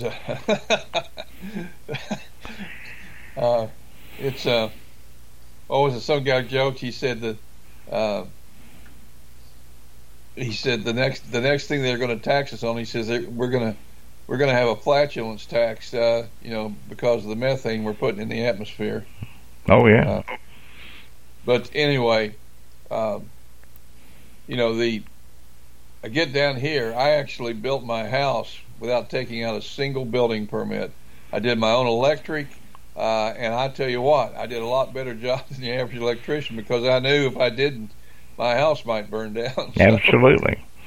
I took my time, and I, got the book on how to do it, and I did it. And I did my own plumbing. And if you want to know why my property taxes are so low, because we have 28 acres here, not 11 like we had in Texas. It's because I have a homestead, what they call a homestead exemption. And by the way, Dennis, there is something on the books in Kentucky called an allodial title. Yeah.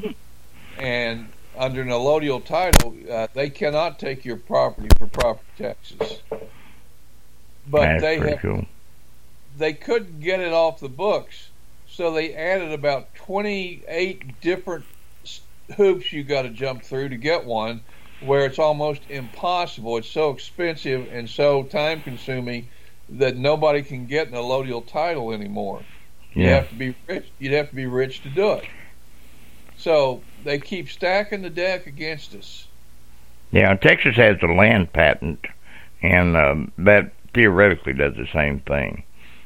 But it's very difficult to have, and I think the courts have actually ruled against it down here. But that originates from the Spanish land grants. Yeah. So. Well, that's something that doesn't come into play here on the Spanish land grants. But anyway. That's good. We're Texas, brother. Go back to the story. All right, let's get into Daniel Boone. I asked the question, was he a pioneer or a prospector, or maybe was he both?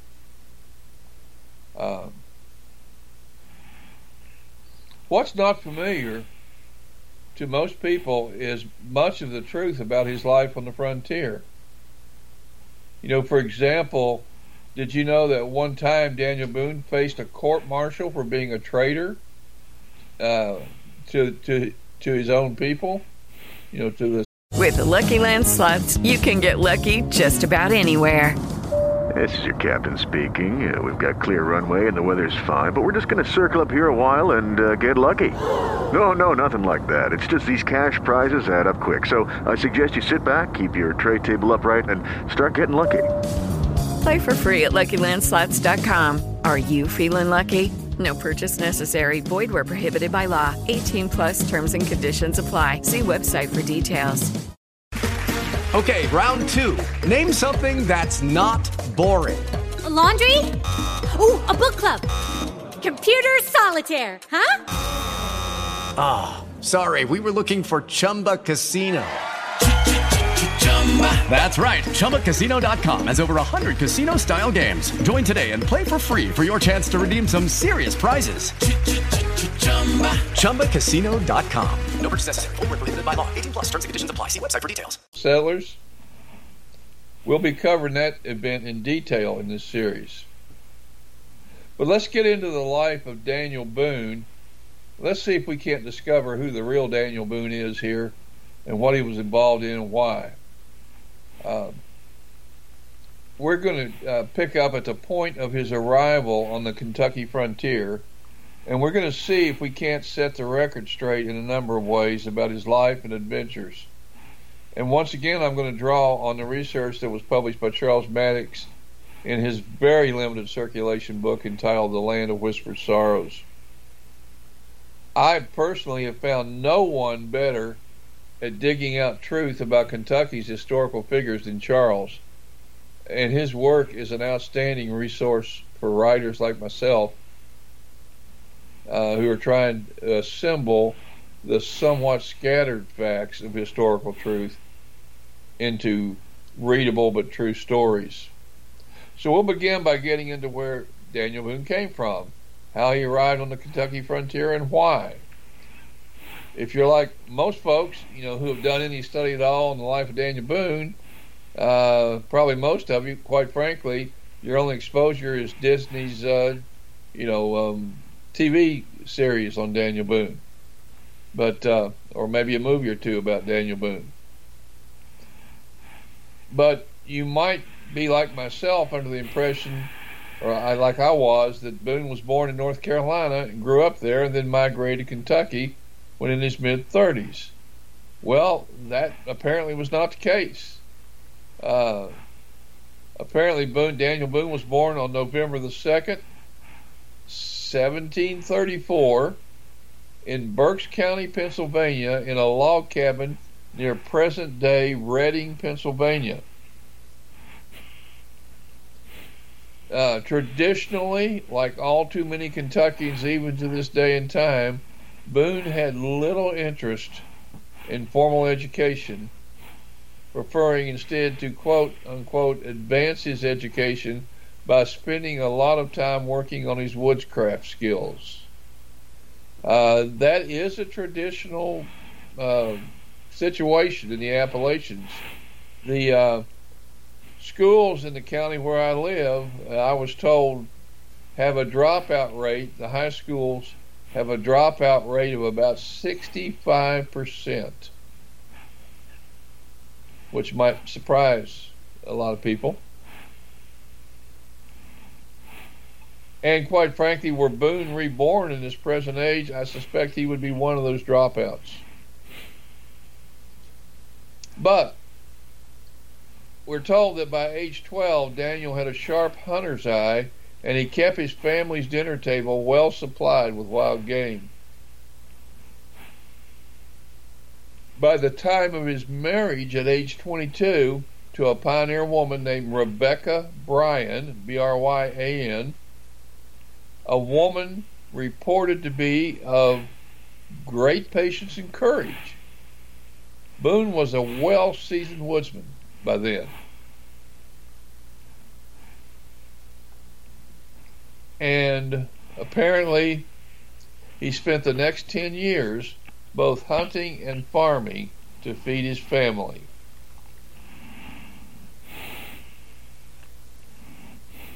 So it comes as no great surprise that his friend John Findley, Findley, my wife's distant ancestor, would approach him in 1769, when Daniel was 35 years of age, and ask him to guide his 6-man party on a journey into the Kentucky wilderness. Now, by this time, Boone and his family appear to have been living along the Yadkin River in North Carolina. Now, we know that Findley, Boone, and the rest of their party came through the Cumberland Gap, the famous Cumberland Gap, on their first journey into Kentucky. So that would indeed tend to indicate that they came from North Carolina rather than Pennsylvania.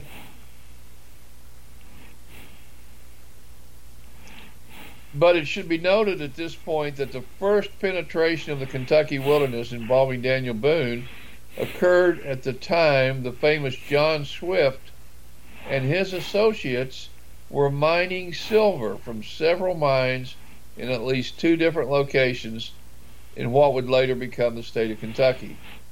Swift definitely lived on the Yadkin River, North Carolina, also, and every year for nearly 10 years he came out of Kentucky with pack mules loaded with counterfeit English crowns, silver dollar-sized coins, and also bars made from the considerable amount of silver he was mining and smelting. Now, if you see picture number 9,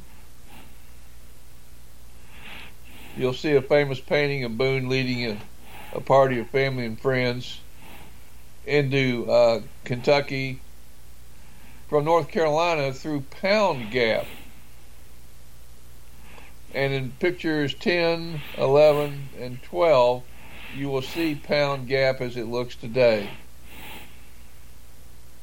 Now, Swift was arrested and about this time in North Carolina for counterfeiting, and it's very likely that either or both Daniel Boone and John Findley were at this trial and saw the counterfeit English crowns that were presented as evidence against Swift.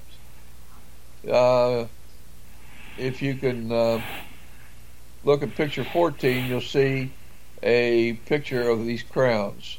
They were actually undated. I erroneously thought they had a date of 1769, but later research showed me that the coins they did not have dates on them at this time. So that's one of the reasons why Swift picked this coin probably to counterfeit. Anyway, getting back to the trial. And by the way, a mule could carry 200 pounds of these coins or bars.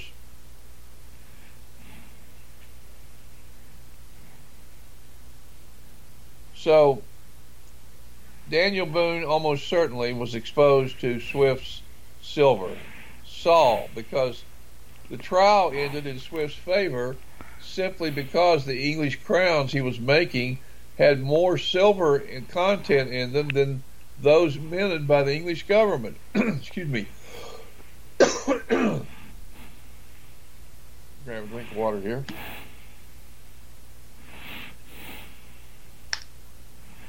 Since Swift's coins were actually more valuable than a genuine crown, the motive of intent to defraud by counterfeiting could not be proven, and Swift was found not guilty. Now, I have observed that when possible fortunes in gold or silver occurring in nature or from uncovering hidden treasure caches of those metals or stake, that it can drive normally honest men to do things like stealing and work,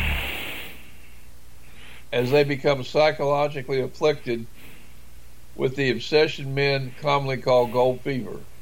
Its sudden onset has often caught many a good man by surprise throughout history and turned that good man into a crook.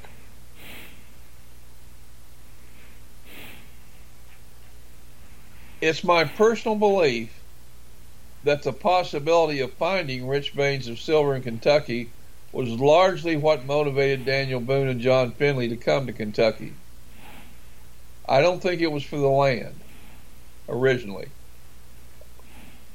The Yadkin River country in North Carolina is good farming country, and the Smokies would have provided abundant hunting there. So something a lot more than just a motive of exploring new territory peopled by hostile Indians motivated Boone and Finley to leave the relative comfort and safety of North Carolina and come to a largely unknown wilderness fraught with danger. And if indeed it was Swift silver that was fueling Boone's and Finley's eagerness to come to Kentucky, then they would have kept their true mission as secret as possible and would have used a cover story of exploring, hunting, trading, and claiming land as the reasons for their journey, which would easily be believed. Now, whether they were trying to locate Swift's mines and claim jump them, or just simply discover new deposits of silver in the same general area, is anybody's guess. But one thing for sure, if they were not able to find a rich silver mine or mines immediately on coming to Kentucky, then they would have soon been forced to use their cover story of claiming land and reselling it and trading with the Indians as a means to help support themselves.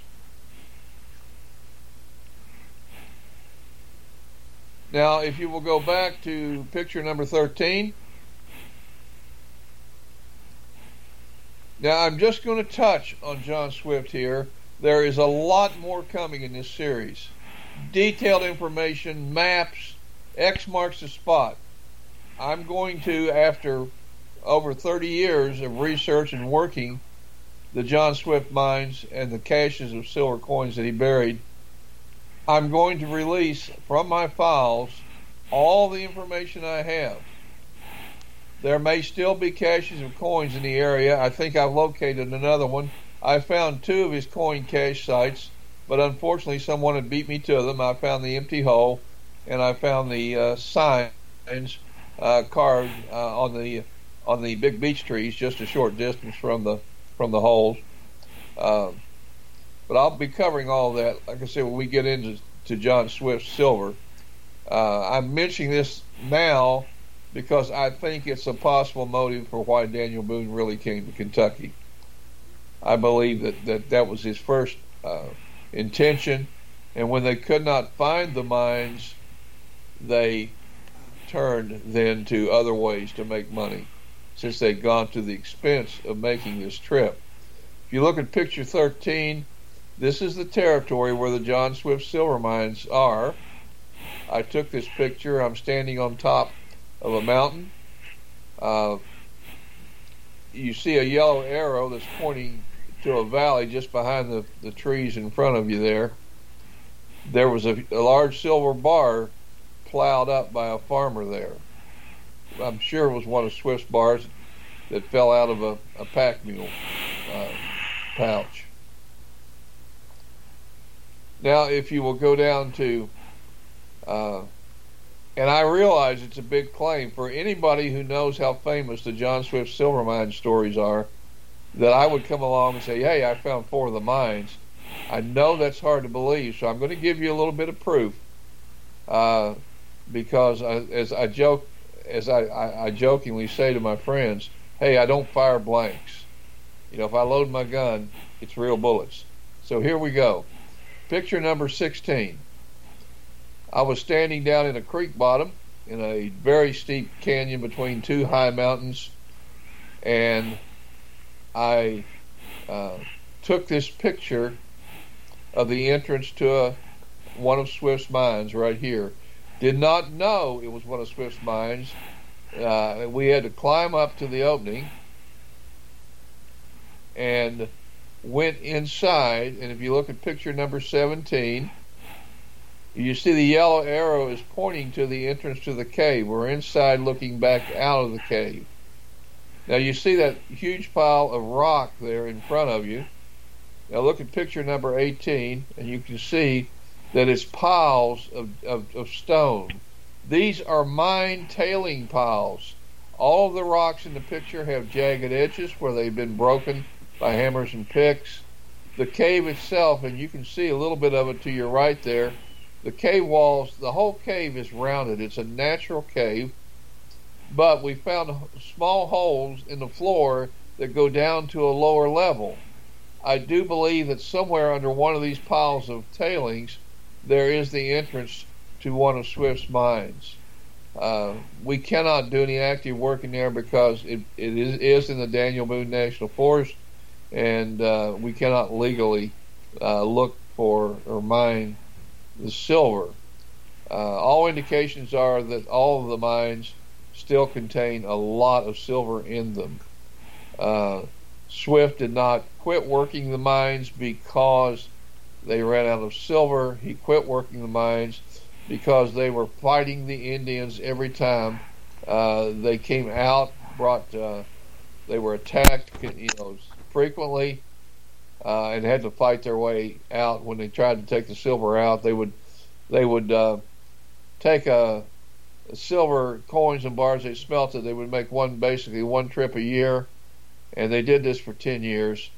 And Swift said it was wearing them down. That they just got to the point where, they had taken out a huge amount of money, and there's quite a story to these mines. Swift is not the original discoverer of the mines through prospecting. Swift was led to the mines by a Frenchman who was a prisoner taken during the French and Indian War that he befriended. And the mines were worked by the Shawnees before they came along, and apparently the Shawnees may have been impressed into slavery to work in the mines by the Phoenicians when they were there mining silver for King Solomon. Hey, Dorian, right quick. Bill wanted to know if you're familiar with the cave wars of the 1920s. I am not. Okay. You may get educated. Okay. Go ahead now. All right. So, anyway, Charles Mannix pointed out in his book that Finley and Boone found a hunter's paradise once they'd penetrated into Kentucky, and they discovered the bluegrass meadows that were ideal for farming as well. And Boone vowed that he would someday return with his family, and it was a vow he would keep, but that would come with a great price that he would not have been willing to pay had he known what the future held. So Hello, it is Ryan, and we could all use an extra bright spot in our day, couldn't we? Just to make up for things like sitting in traffic, doing the dishes, counting your steps, all the mundane stuff. That is why I'm such a big fan of Chumba Casino. Chumba Casino has all your favorite social casino-style games that you can play for free anytime, anywhere with daily bonuses. That should brighten your day a little. Actually, a lot. So sign up now at ChumbaCasino.com. That's ChumbaCasino.com. No purchase necessary. VGW Group. Void where prohibited by law. See terms and conditions. 18+. The time that Boone, Finley, and Company entered Kentucky in 1769 until 1775, they don't show up much on the historical radar screen. And this, to me, is another indication that they were deliberately keeping a low profile.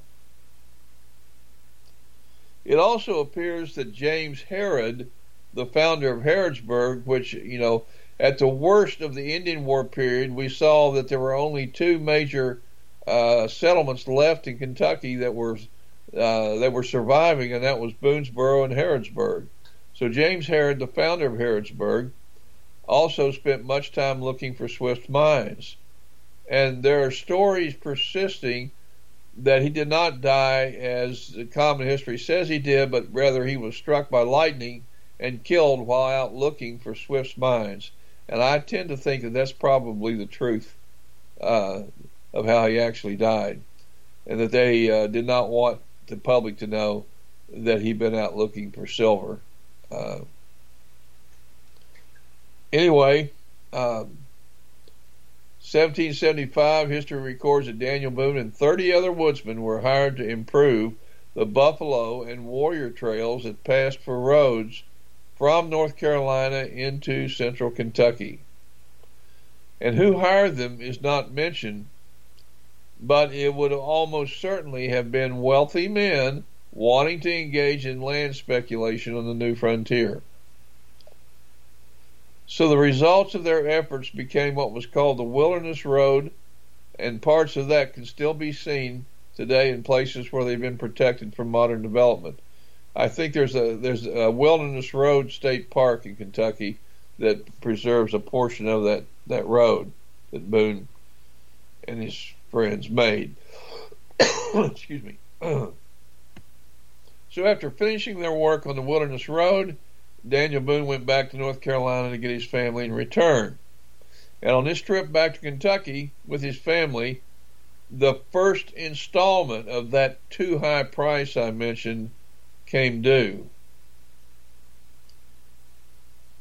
His party, which included others wanting a piece of the action on the new frontier, was attacked by hostiles. Some accounts say that his oldest son, James, was shot and killed in the attack, and others say that he was wounded and captured and then tortured to death by the Shawnees. I can't prove it, but personally I lean towards the latter. I think he was captured and tortured to death. Either way, though, this was only the down payment on the life debt that would be exacted upon the frontiersman and his family before he left Kentucky in his old age for good. Much more loss will follow, as we're going to see. We did see, as we ended up Series 1, that he lost his son Israel at the Battle of Lower Blue Licks. But he's still got other things to lose too. Boone's grief was intense at this tragic loss of his firstborn son.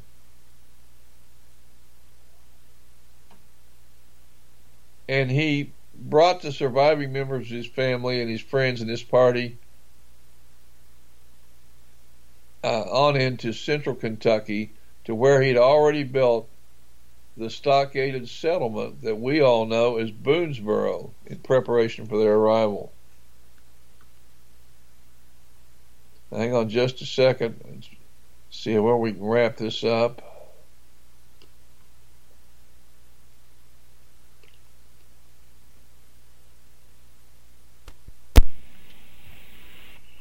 Okay, just to cover a little bit more here, and we'll wrap it up.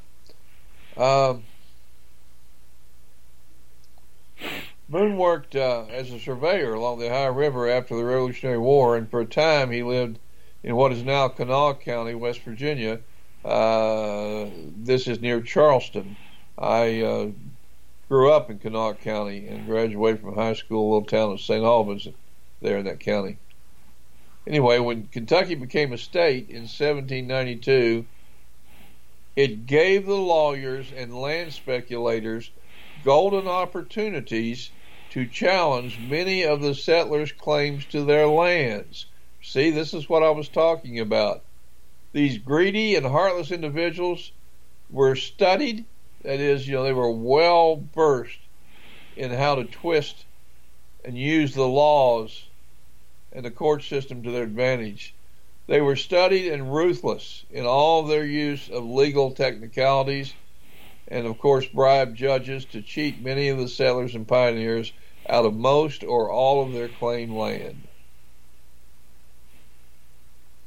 Daniel Boone, with his lack of formal education and unsophisticated ways, proved to be an easy victim for them, and he lost all of his Kentucky claimed land to their chicanery in the courts.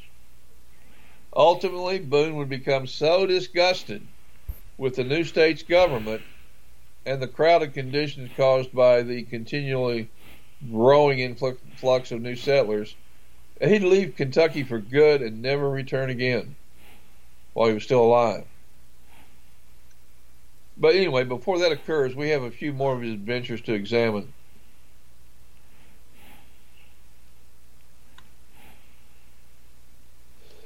So I think we've reached a good stopping place there, and this will conclude part 1. Let's see here. We got a few more pictures. Okay. Judging because of the time, we'll say pictures 19 through 22, and I'll put them in the next batch of supplemental photos when we do part 2. All right. So, we have officially inaugurated the new series. How did that happen so quick tonight, the 2 hours or so? It just screamed by. You know, I'm glad you said that because I thought it did too. And that usually happens when something passes that fast, and when you're listening to somebody telling a story, it's usually because you're really captivated by the material. Or drawn in. That's a good term for it. You're drawn into the story. Yeah, maybe that's it. I mean, I'm so I just feel like that. Quite frankly, this is one of the most important podcasts we've ever done because of what I covered. And I want our historical militia. I want you to start looking at present day circumstances and find the parallels, look and see, and remember sayings like the more things change, the more they stay the same. There's usually a golden nugget of truth in those sayings. And so it is, So we're on the way. We've been a prosperous nation. We've got lazy. We've got apathetic, and we've let other people who did not have the ideals that our founding fathers did come in here and start telling us that they're going to make changes and that we have to accept them, and that if we don't, they're going to hang a label on us. They're going to hang a label. It's going to get to the point where if this keeps going, now I'm just saying that if this process, if we the people, what's the difference? If we don't stand up and say enough's enough, don't go down that road any farther, then we're going to lose our right of free speech. Rights not protected, rights not fought for, go away. It's just that simple. And dissent will become illegal. And we've just, folks, this train's a runaway, and if we don't put the brakes on, it's gonna leave the tracks. I would submit, Dorian, that we've already started. They are right now limiting. They have limited our freedom of speech through the use of the giant techno businesses such as Facebook and Twitter, and they're shutting down free speech. They declare what occurred up in Washington, D.C. I don't necessarily agree with some of the things I hear, but I don't trust the source that told me what they're saying occurred up there. I don't know how much of it's right, how much of it's wrong, but I'm a strong proponent of free speech, and I have no issue from what I have seen with Oath Keepers, for instance, they're trying to make them a pariah group, and constitutionalists, and they're trying to make them a pariah. So it's already in process, and that's the way. If you're conservative or religious, they're going to be coming for your rights, and that's what they're going to do. And my answer is walk softly and speak softly, and when the time comes for you to do something, you do it, take care of business, and go on down the road. Even in Nazi Germany years ago, there was resistance to what the parallel that occurred back then that is possibly going to happen now. So, it's we'll see how it shakes out. I agree. We need men and women to stand up. I will certainly stand up and have my say, but I'll do so gently. For now, we'll see. Well, Dennis, a history detective spots clues and sees things that don't fit. And the first thing that I saw, again, I'm speaking from a neutral, apolitical position. I'm not defending Trump. I'm not condemning Biden, but I'm speaking to what I saw and observed. And I saw the focus has been on videos that show these people breaking into the Capitol and committing crimes. It's absolutely a crime. Mm-hmm. And I don't think any conservative person is going to support that kind of behavior. I agree. But what they've not pointed out, what they have deftly avoided mentioning, is that there were 500,000 people there. Yeah. And they've arrested 100 only. And they're trying to say that, all of these people were involved in an insurrection. And, they were not. No. I looked at the pictures and the video, and they're all standing around peacefully. So if we're going to report, see, my point is, sure, okay, go ahead and report on the 100 bad guys that broke into the Capitol, whatever. But also report that the vast, vast majority of that crowd was well behaved. They came, they demonstrated, they left Washington, D.C. without leaving a trail of wreckage. Yep, I agree.